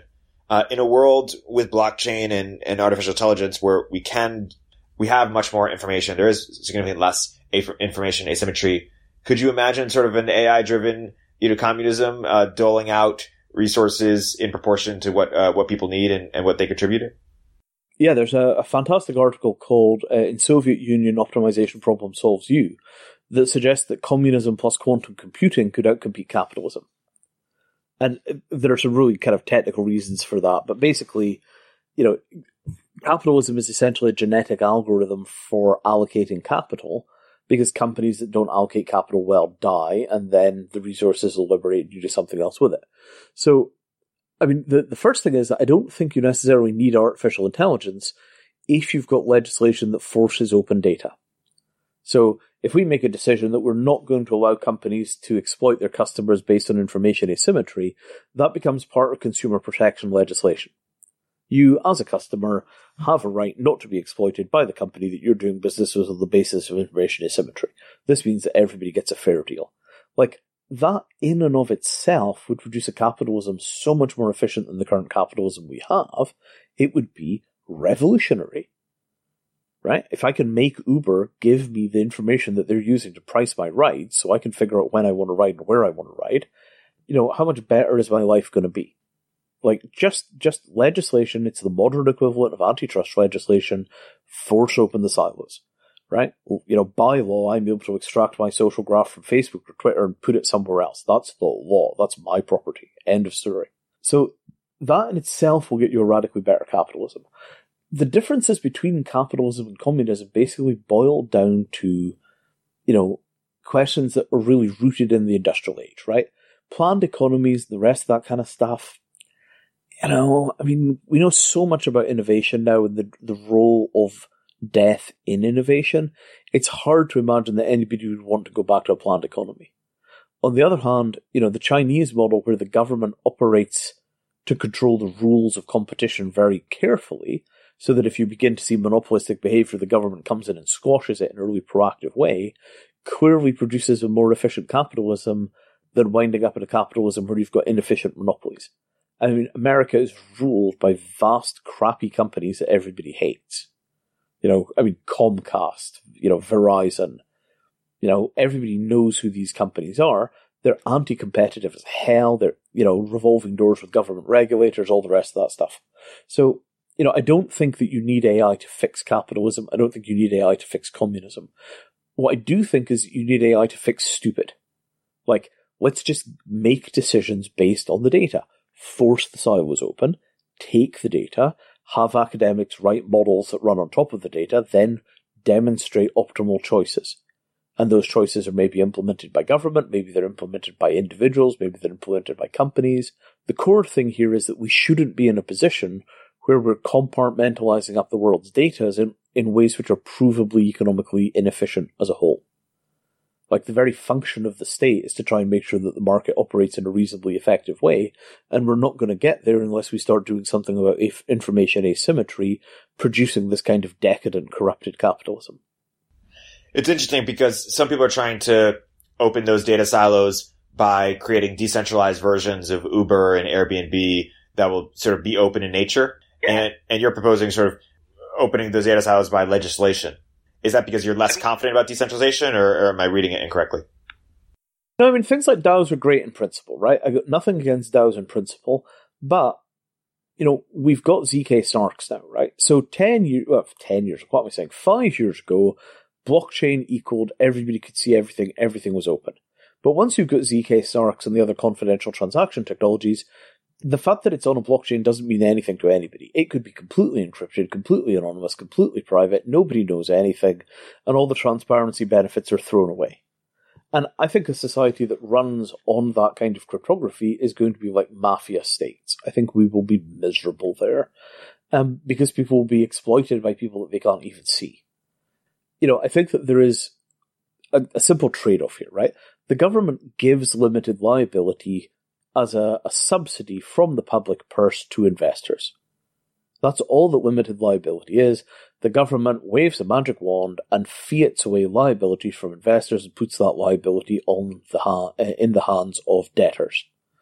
If a company goes bankrupt and it owes you money, you can't claim against the people that company made rich because they're shareholders and they're protected by limited liability. Same thing with patent, right? The government awards patent as a fiat to the corporations and to the individuals, but mostly it's corporations now. And they do whatever the hell they like with their IP for 19 years, and then after that, you know, comes back to the people. Copyright, same thing, government fiats it into existence, it doesn't exist. So we're in a position where we are producing gigantic government subsidies to entrenched corporate powers that are completely different to the entities that existed when things like patent were originally invented. The government has the right to change the rules of the game, right? You know, you guys can open up your data silos, and if you don't cooperate with us on doing that, we're going to cut patent to 10 years, take it or leave it. You're going to get compliance pretty quickly. And that's not about reaching into corporations and taking away their property. It's about acknowledging that their property was created by the state as far as it refers to intellectual property. So there's an enormous amount of room for negotiating with the corporations, right up to re-examining whether limited liability is still working for us. You know, what if we've 1% liability? If you're a shareholder, you're liable for up to 1% of the profits you made if the company goes bankrupt. there's an enormous amount of renegotiation in the things that we think of as being the fundamental rules of capitalism, just to change how government fiat is used to create markets. We are not stuck in this situation with no options.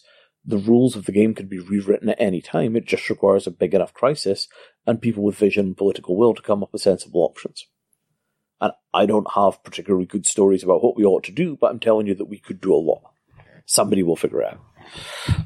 One other thing you've talked about being really excited about, or talking about the importance of, is standardization.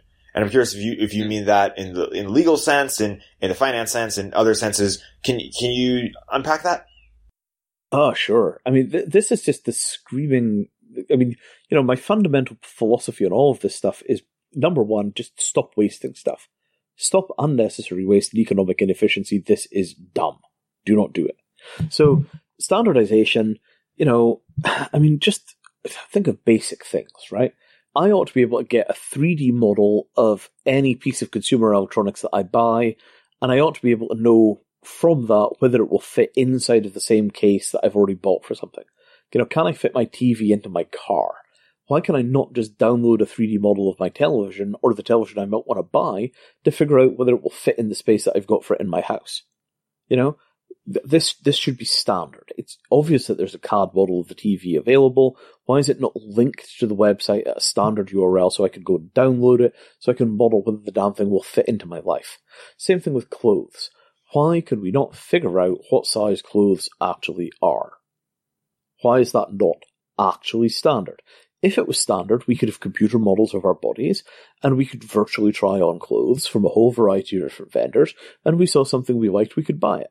Instead, there are thousands of people, probably tens or thousands of millions of people, that order huge amounts of random clothing off the internet, try it on, see if they like it, and then ship the other half of it back. Why is this efficient? We're still in a position where we just can't get people to tell the truth about what they're offering us. How big is it? Does it fit? What cable do I need to buy to connect it to this other thing? Airlines. Why do airlines not have APIs that will allow me to buy a ticket using my software rather than their software?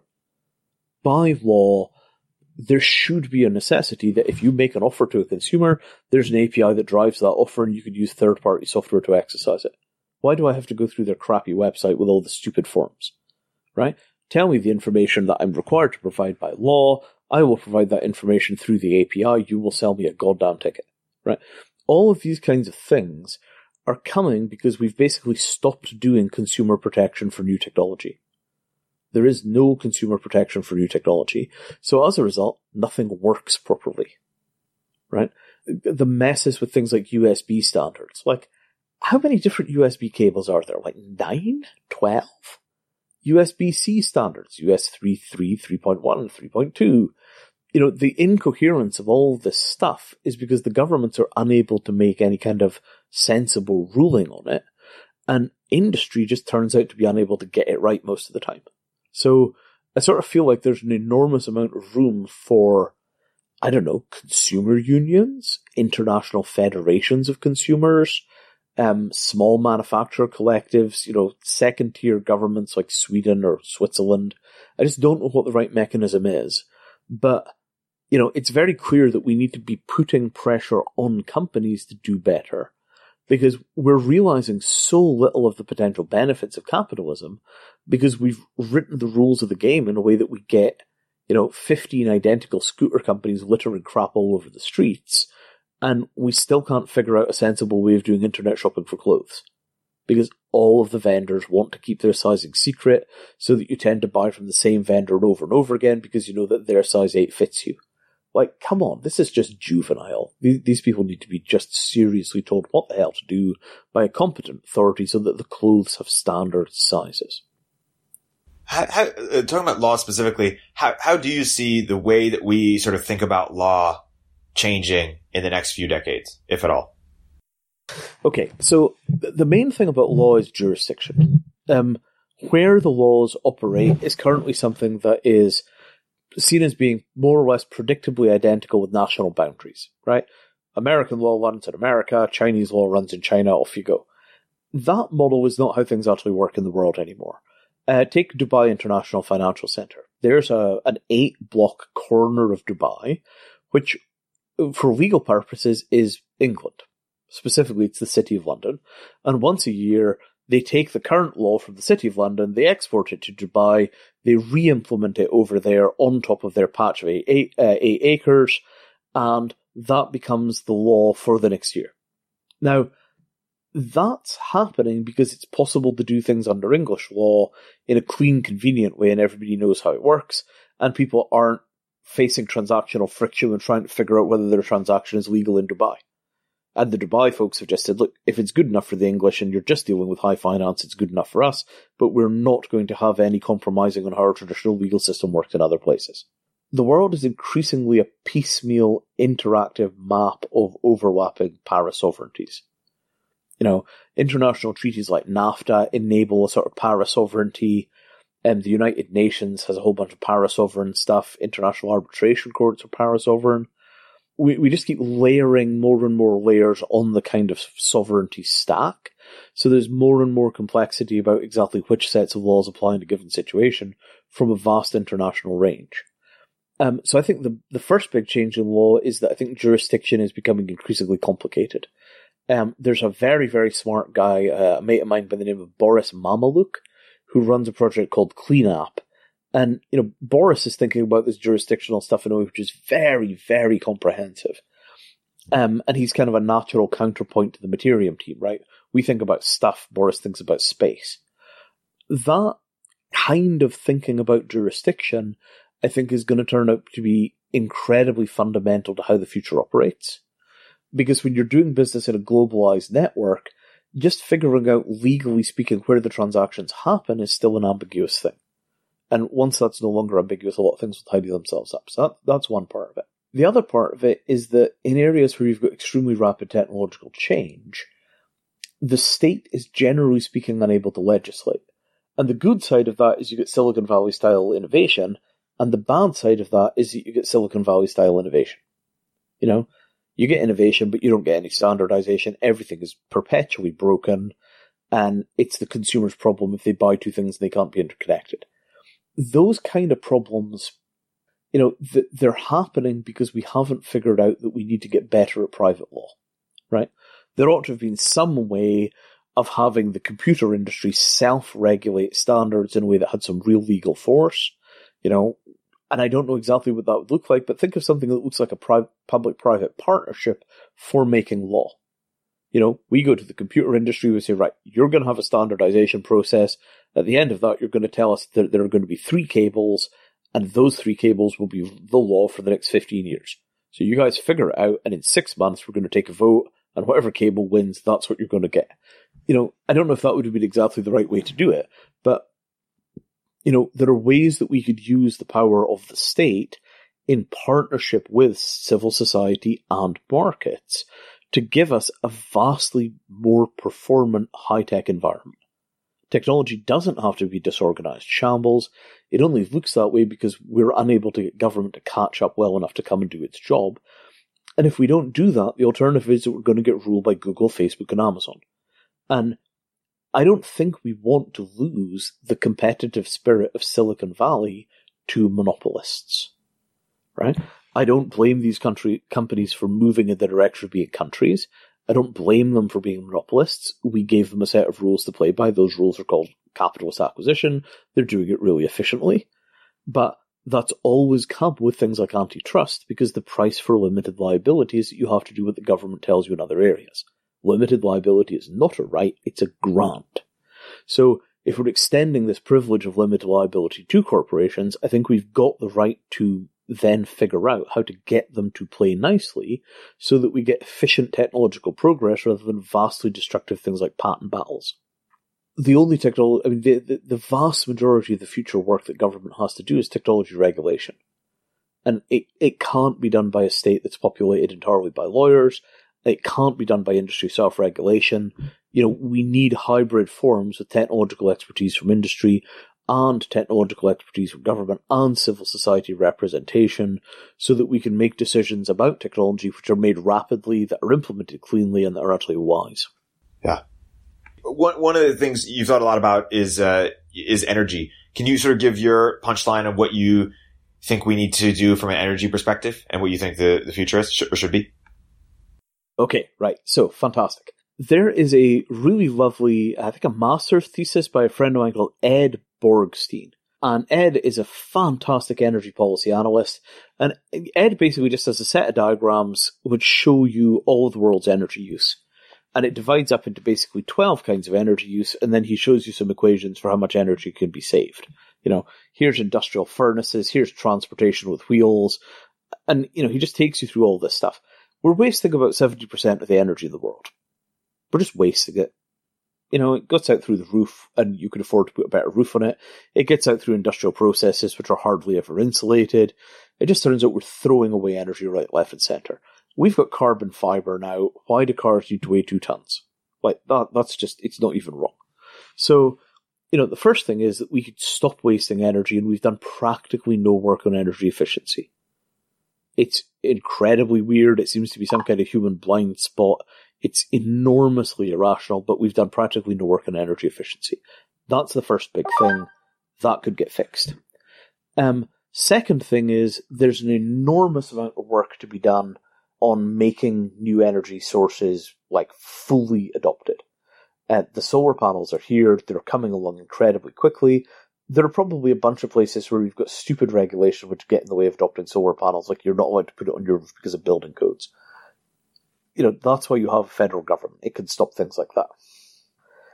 Then we get to the kind of weirder energy things like fusion. I still have high hopes for fusion. I'd love to see it come along. We need structural funding on that. And then finally, there's the whole smart grid question of, Buckminster Fuller's long-term vision for the energy system of the Earth was that you run a superconducting ring directly around the equator.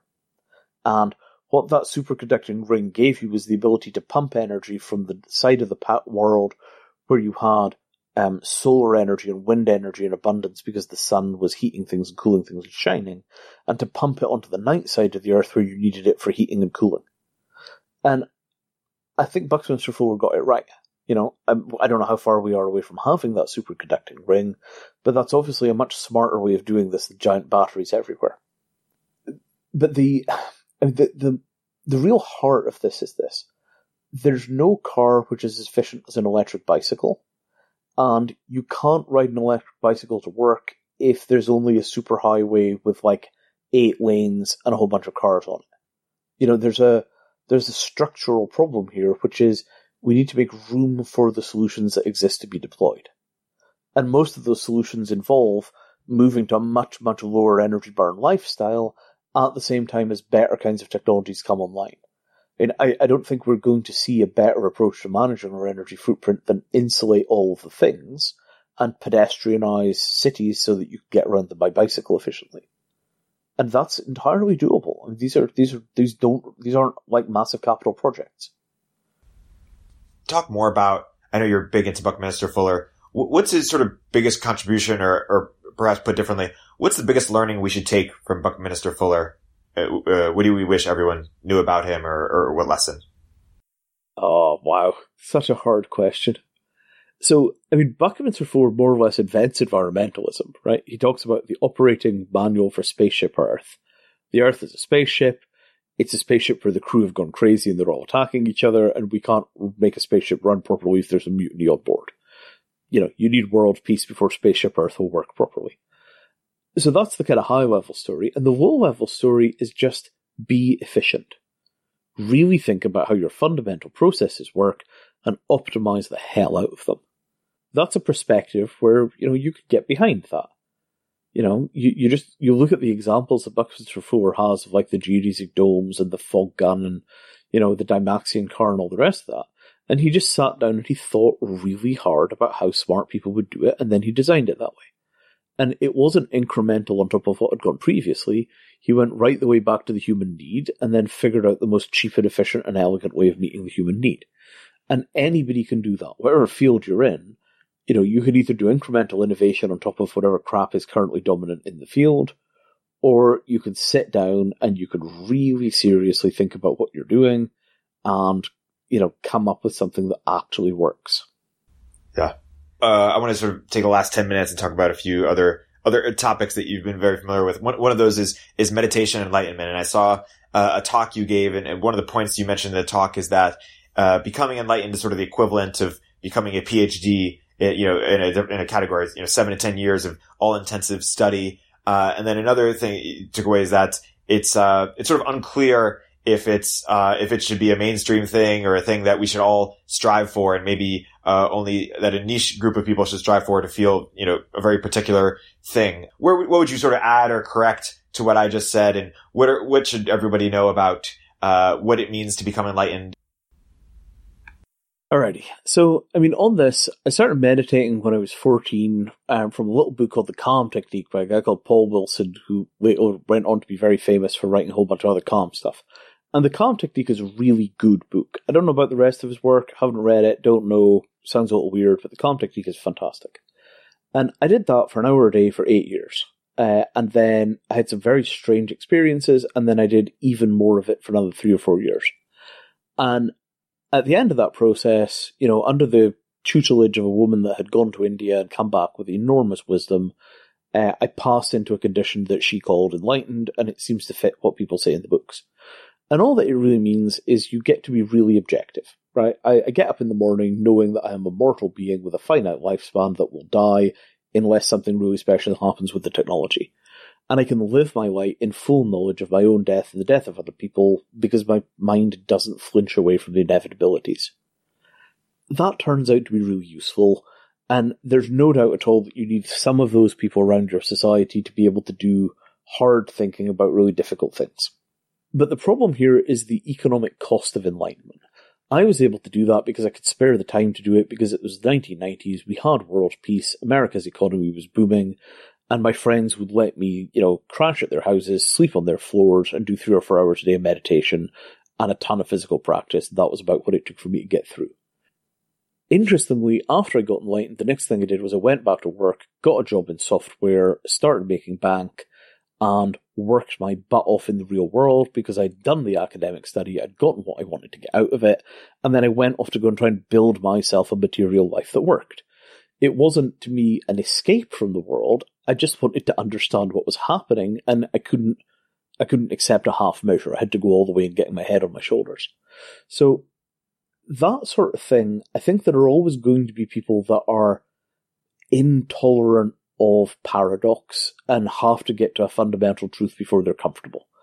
Maybe some of those people we ought to support in the process of becoming enlightened, because at the end of the day, they just need a ton of free time and they need something to eat. And in that domain, they're much like fine artists who often are just completely driven to create. And if you leave them alone with, their paint and, a source of food, they're perfectly happy. I think we could afford a certain amount of, support of those kind of outliers. And I don't know whether that's a reinvigoration of the monastery system like you see with monastic academy, or whether it's maybe a side effect of basic income, hopefully. But I think there's a lot of room for doing that. The other side of this is that we're very confused about enlightenment and mysticism. And the only thing I can really say about this is that mysticism is mostly medieval explanations for what must be natural phenomena. Right? If it happens, it's a natural phenomena. The medieval explanations for things like meteorites and comets are terrible, but often the observations are pretty good. So I think most of the mystical traditions have a reasonable amount of pretty good observational data from the past, but it's all tied up inside of medieval explanations, which are about as good as the medieval explanations were for comets and meteors. So I think we have to kind of go through the traditions and really say, okay, I accept that you saw something. I'm not going to accept your explanation for what you saw, but I'm really going to pay attention to your description of what you saw. And maybe there's a certain amount of mining of the past that we could do on that. As to the rest of it, I'm very down on the mindfulness movement. I'm just not seeing how that's actually going to help people very much. I think it could be dangerous for some, and for others it's just going to be a kind of a distraction. They'd probably do better getting more physical exercise, maybe. What do you think are the biggest misconceptions people have, have about sort of Buddhism as it becomes sort of a mainstream philosophy? Oh wow, yeah, hardcore. Okay, so Slavoj Žižek has a brutal critique of Buddhism as being kind of the American Buddhism is kind of like the global religion of sort of neoliberalism. I think that's a little harsh, but if you talk to like actual Buddhist monks about Buddhism, what they describe is a million miles away from what I term American folk Buddhism. Like, American folk Buddhism is like this kind of very vague, be nice to people, but it also involves a lot of kind of superiority, and people don't really understand concepts like liberation clearly. They don't have much a sense of what the monks are actually doing. So I think that there's a sort of a very nasty oil slick of this kind of superficial spirituality left over from the 60s. And you see it a lot at the kind of crass and tacky end of things like Burning Man. Lots of crystals, lots of sage, lots of, moralizing, but without anybody actually changing their lives, not very much leading by example, bunches of kind of weird, sticky, nasty, emotional and sexual politics. I just feel like there's a bit of a kind of new age tar pit out there, which is really unlike what traditional Asian spirituality looks like as it's actually practiced. So I kind of feel like we've got a whole bunch of failed experiments over there that really need to be cleaned up.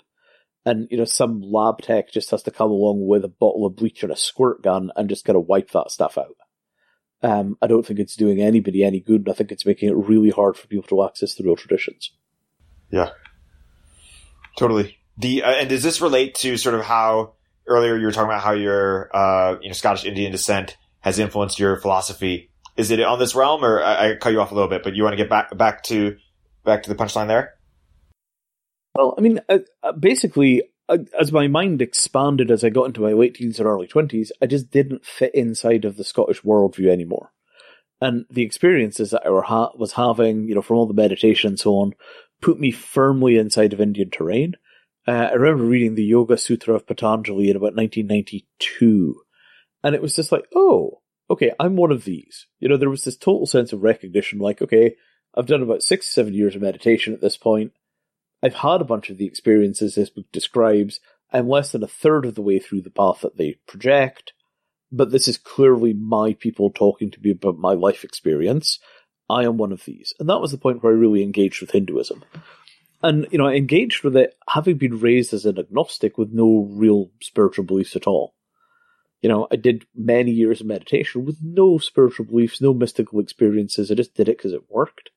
And I think I was very lucky in that I didn't have any prior exposure to the tradition, so I was completely pragmatic.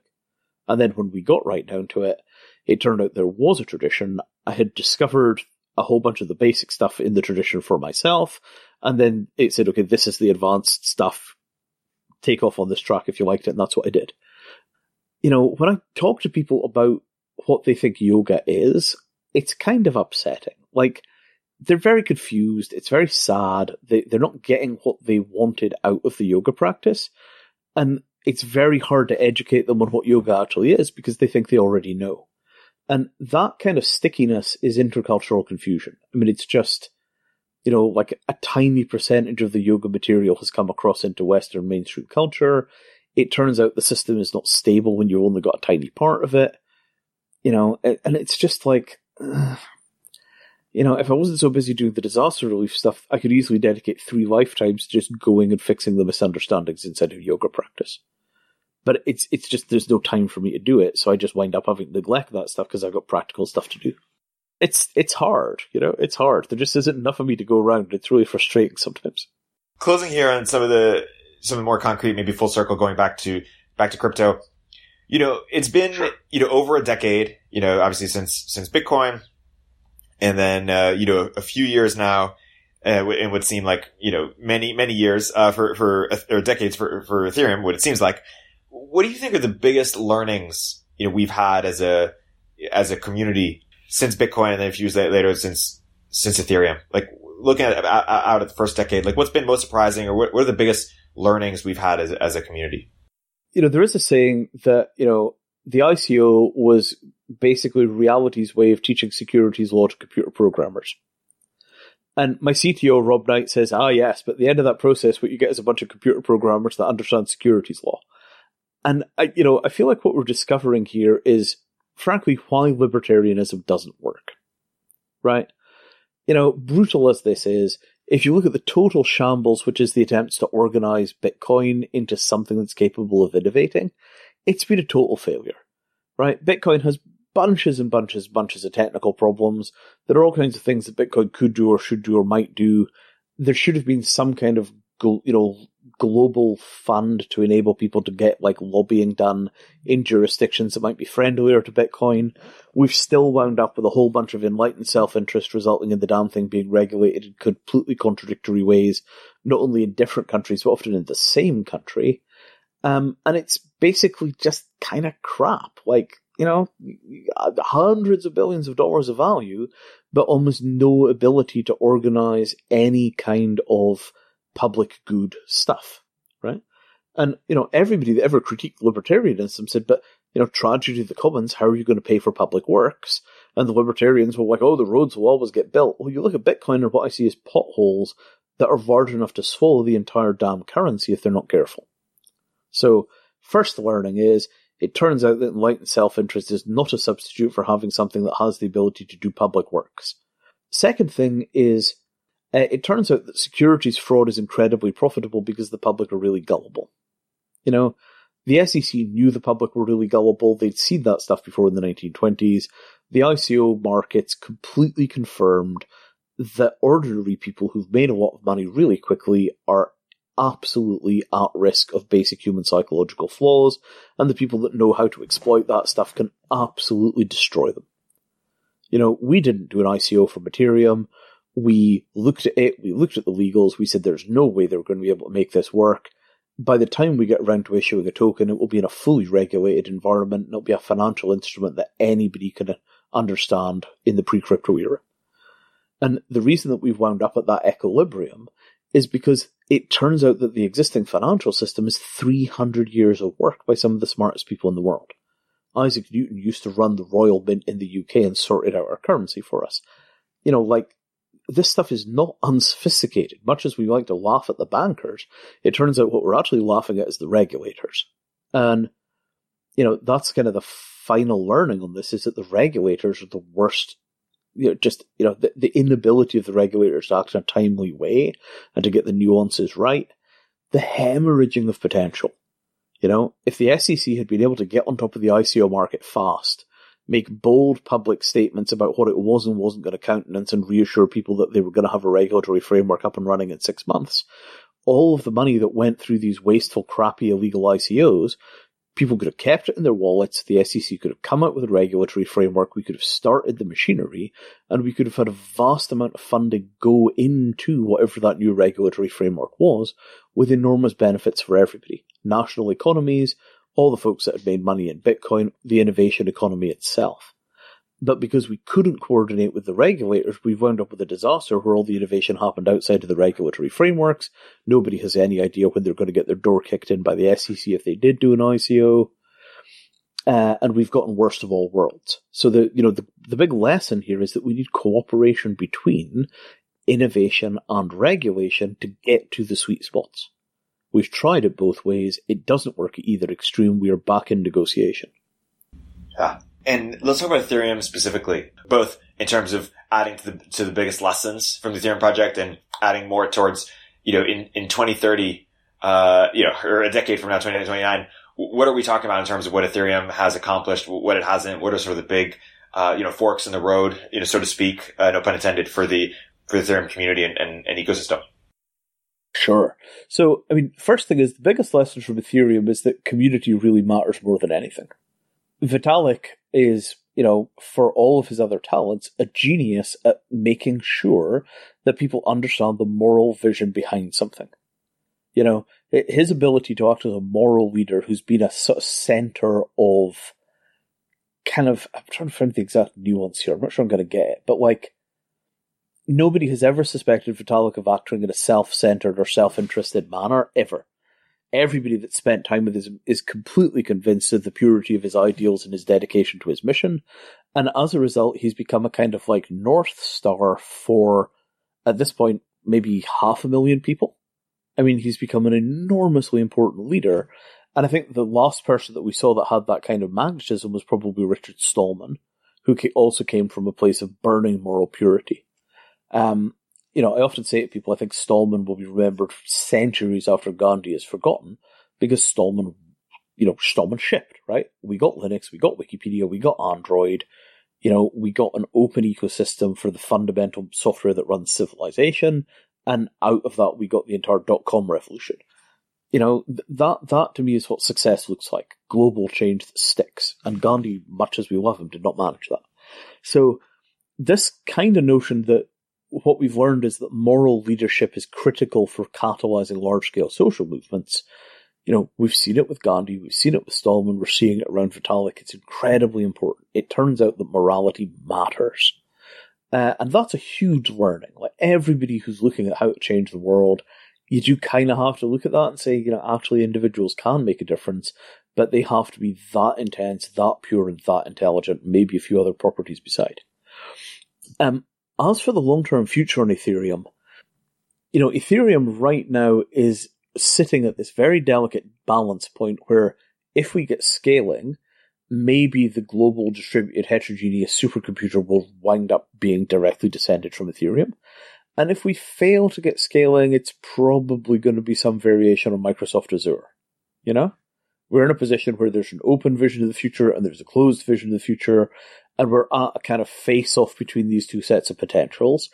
Ethereum Foundation continues to be a difficult organization with a difficult job. It's hard to be well liked under these kind of loads, and I worry a lot that we have not taken the right path on scaling. So if we got it right on scaling, if Vlad Zamfir delivers, and not Vlad personally, but all the people around Vlad that are implementing that vision, if we get to, 500, 1,000 transactions a second, and we get the network stable at speed on a trajectory where people believe it could get faster than that, if we get there, I don't have any doubt that we could get to 1 million or 10 million transactions a second. At some point we'll get rid of the EVM and replace it with something which is a lot more flexible. We probably a new bytecode because we know so much more now than we did a few years ago. There's a whole bunch of fundamental transformations which have to happen to get us there, but we've got to get over the hump really this year or next year. And again, this is one of those things where I kind of wish I could go back to my old job and actually help them coordinate the releases and do the comms work for a lot of that. Because, I'm sure that I could make myself useful over there, and it's just, nope, I've got to go over here and fix the damn property rights. I really do feel very thin spread right now. I wish there were 4 of them. Any more commentary on sort of what you think the suggested approach would be for Ethereum scaling or blockchain scaling more at large? Okay, so here this is a bit of a philosophical point, right? But basically, you don't get a global heterogeneous parallel supercomputer by trying to make Bitcoin go faster. You've got to step backwards. You've got to look at the history of parallel computing. You've got to look at the process calculuses like pi calculus and row calculus and all the rest of this stuff. And somewhere in there, probably out of the pi calculus branch of computer science that was big in the UK, you get a breakthrough on how you actually build, large-scale heterogeneous systems. I think that we should have gone much further back into the fundamental computer science when we were doing the Ethereum scaling work. And I think that we should have hired an enormous number of people from the big supercomputer labs that were used to building, high-performance parallel supercomputers. And we should have really aimed for, we want to be able to mobilize 5% of the computing power on the planet for the purpose of doing productive work. Because I just don't think we're being ambitious enough when we talk about scaling, right? I want to see an Ethereum client on every laptop that just sits there doing computing jobs for the benefit of society or the benefit of its owner, whenever the machine is not in use. And multiply that by all of the machines all over the world. There shouldn't be a single byte of data that somebody wants to get processed and has to pay for processing and can't afford it, right? Push the price of big data crunching down to a near 0 point. Nonetheless, I think we could get there incrementally, and if we get to 1,000 transactions a second or 10,000 transactions a second, I think inevitably the attempt to get to the next order of magnitude jumps from there will force us down the fundamental computer science path, rather than the kind of point optimization on top of existing consensus algorithms that we're currently going after. I should say for context, by the way, that I was, parallel supercomputer architecture stuff was my fascination in the late 1980s when I was a teenager. I was reading all the stuff on Occam and the Transputer and all the rest of that stuff. I was very closely tied to Edinburgh University at that point, even before I went there. I'm pretty sure we got it right the first time with the Transputer. I think that kind of thinking about supercomputer architecture is inevitably going to win in the long run. So with that, I want to be sensitive to time. Any last minute plugs you want to leave our audience with, or things that if they want to learn more about you and your work, you'd point them to? All right. So the humanitarian work, the website is called myhopeforthe.world. I should just called it myhopefortheworld.com, but no, it's myhopeforthe.world. That has a pretty good summary of the humanitarian work that I did before I quit and went back into industry.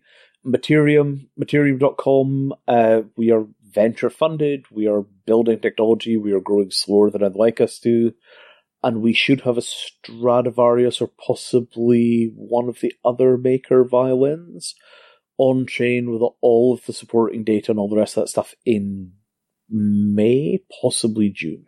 And I don't think until we've gotten that thing done, people are going to understand what we're talking about on smart property. So all I'm going to say is, we will be shipping things. We'll probably do a run of garden gnomes and pink flamingos that people could use for test purposes.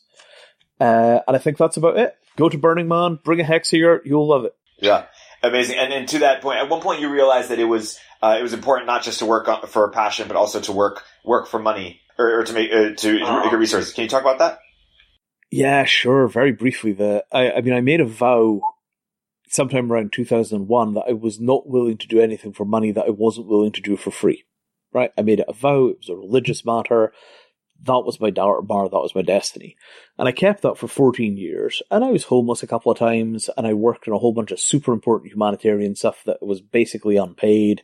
And my life was incredibly productive and pure, but it was brutal in terms of the finances. And then, that was even working at high levels in government, by the way. That was just how it was. Then I saw a play about Robert Anton Wilson, who I'm sure will have been an inspiration to many of your listeners. It was the biopic or the bioplay of his life, and it turned out that Bob's life was ruined by poverty. He had a child that was killed because she was working a dangerous job to help the family make ends meet, and his other kid went mad as a result of the grief and the shock. And I looked at that and I'm like, okay, I'm just doing this wrong. I was watching Elon Musk, and Elon Musk was just swinging for human survival in a super direct way, using capitalism as a tool. And I was sitting there laboring on in monastic obscurity, trying to save the world on a shoestring budget. And I just looked at it and was like, right, if Robert Anton Wilson couldn't figure out how to make it work on no money, there's no way I'm going to be able to do it. Elon Musk is doing this right. I am going to follow that trajectory. I'm going to go into market capitalism. I'm going to make as much money as I can. I'm going to pay for the change I want to see in the world. And remember Gandhi's phrase, be the change you want to see in the world? Now I just say buy the change you want to see in the world. Because it works, right? And so I threw over my old lifestyle. I went into capitalism, and I was lucky enough to wind up in Ethereum first. And the rest is history. That's a good note to end on. Be the world, buy the world. Vinay, thank you so much for coming on the podcast. It's been a fantastic episode.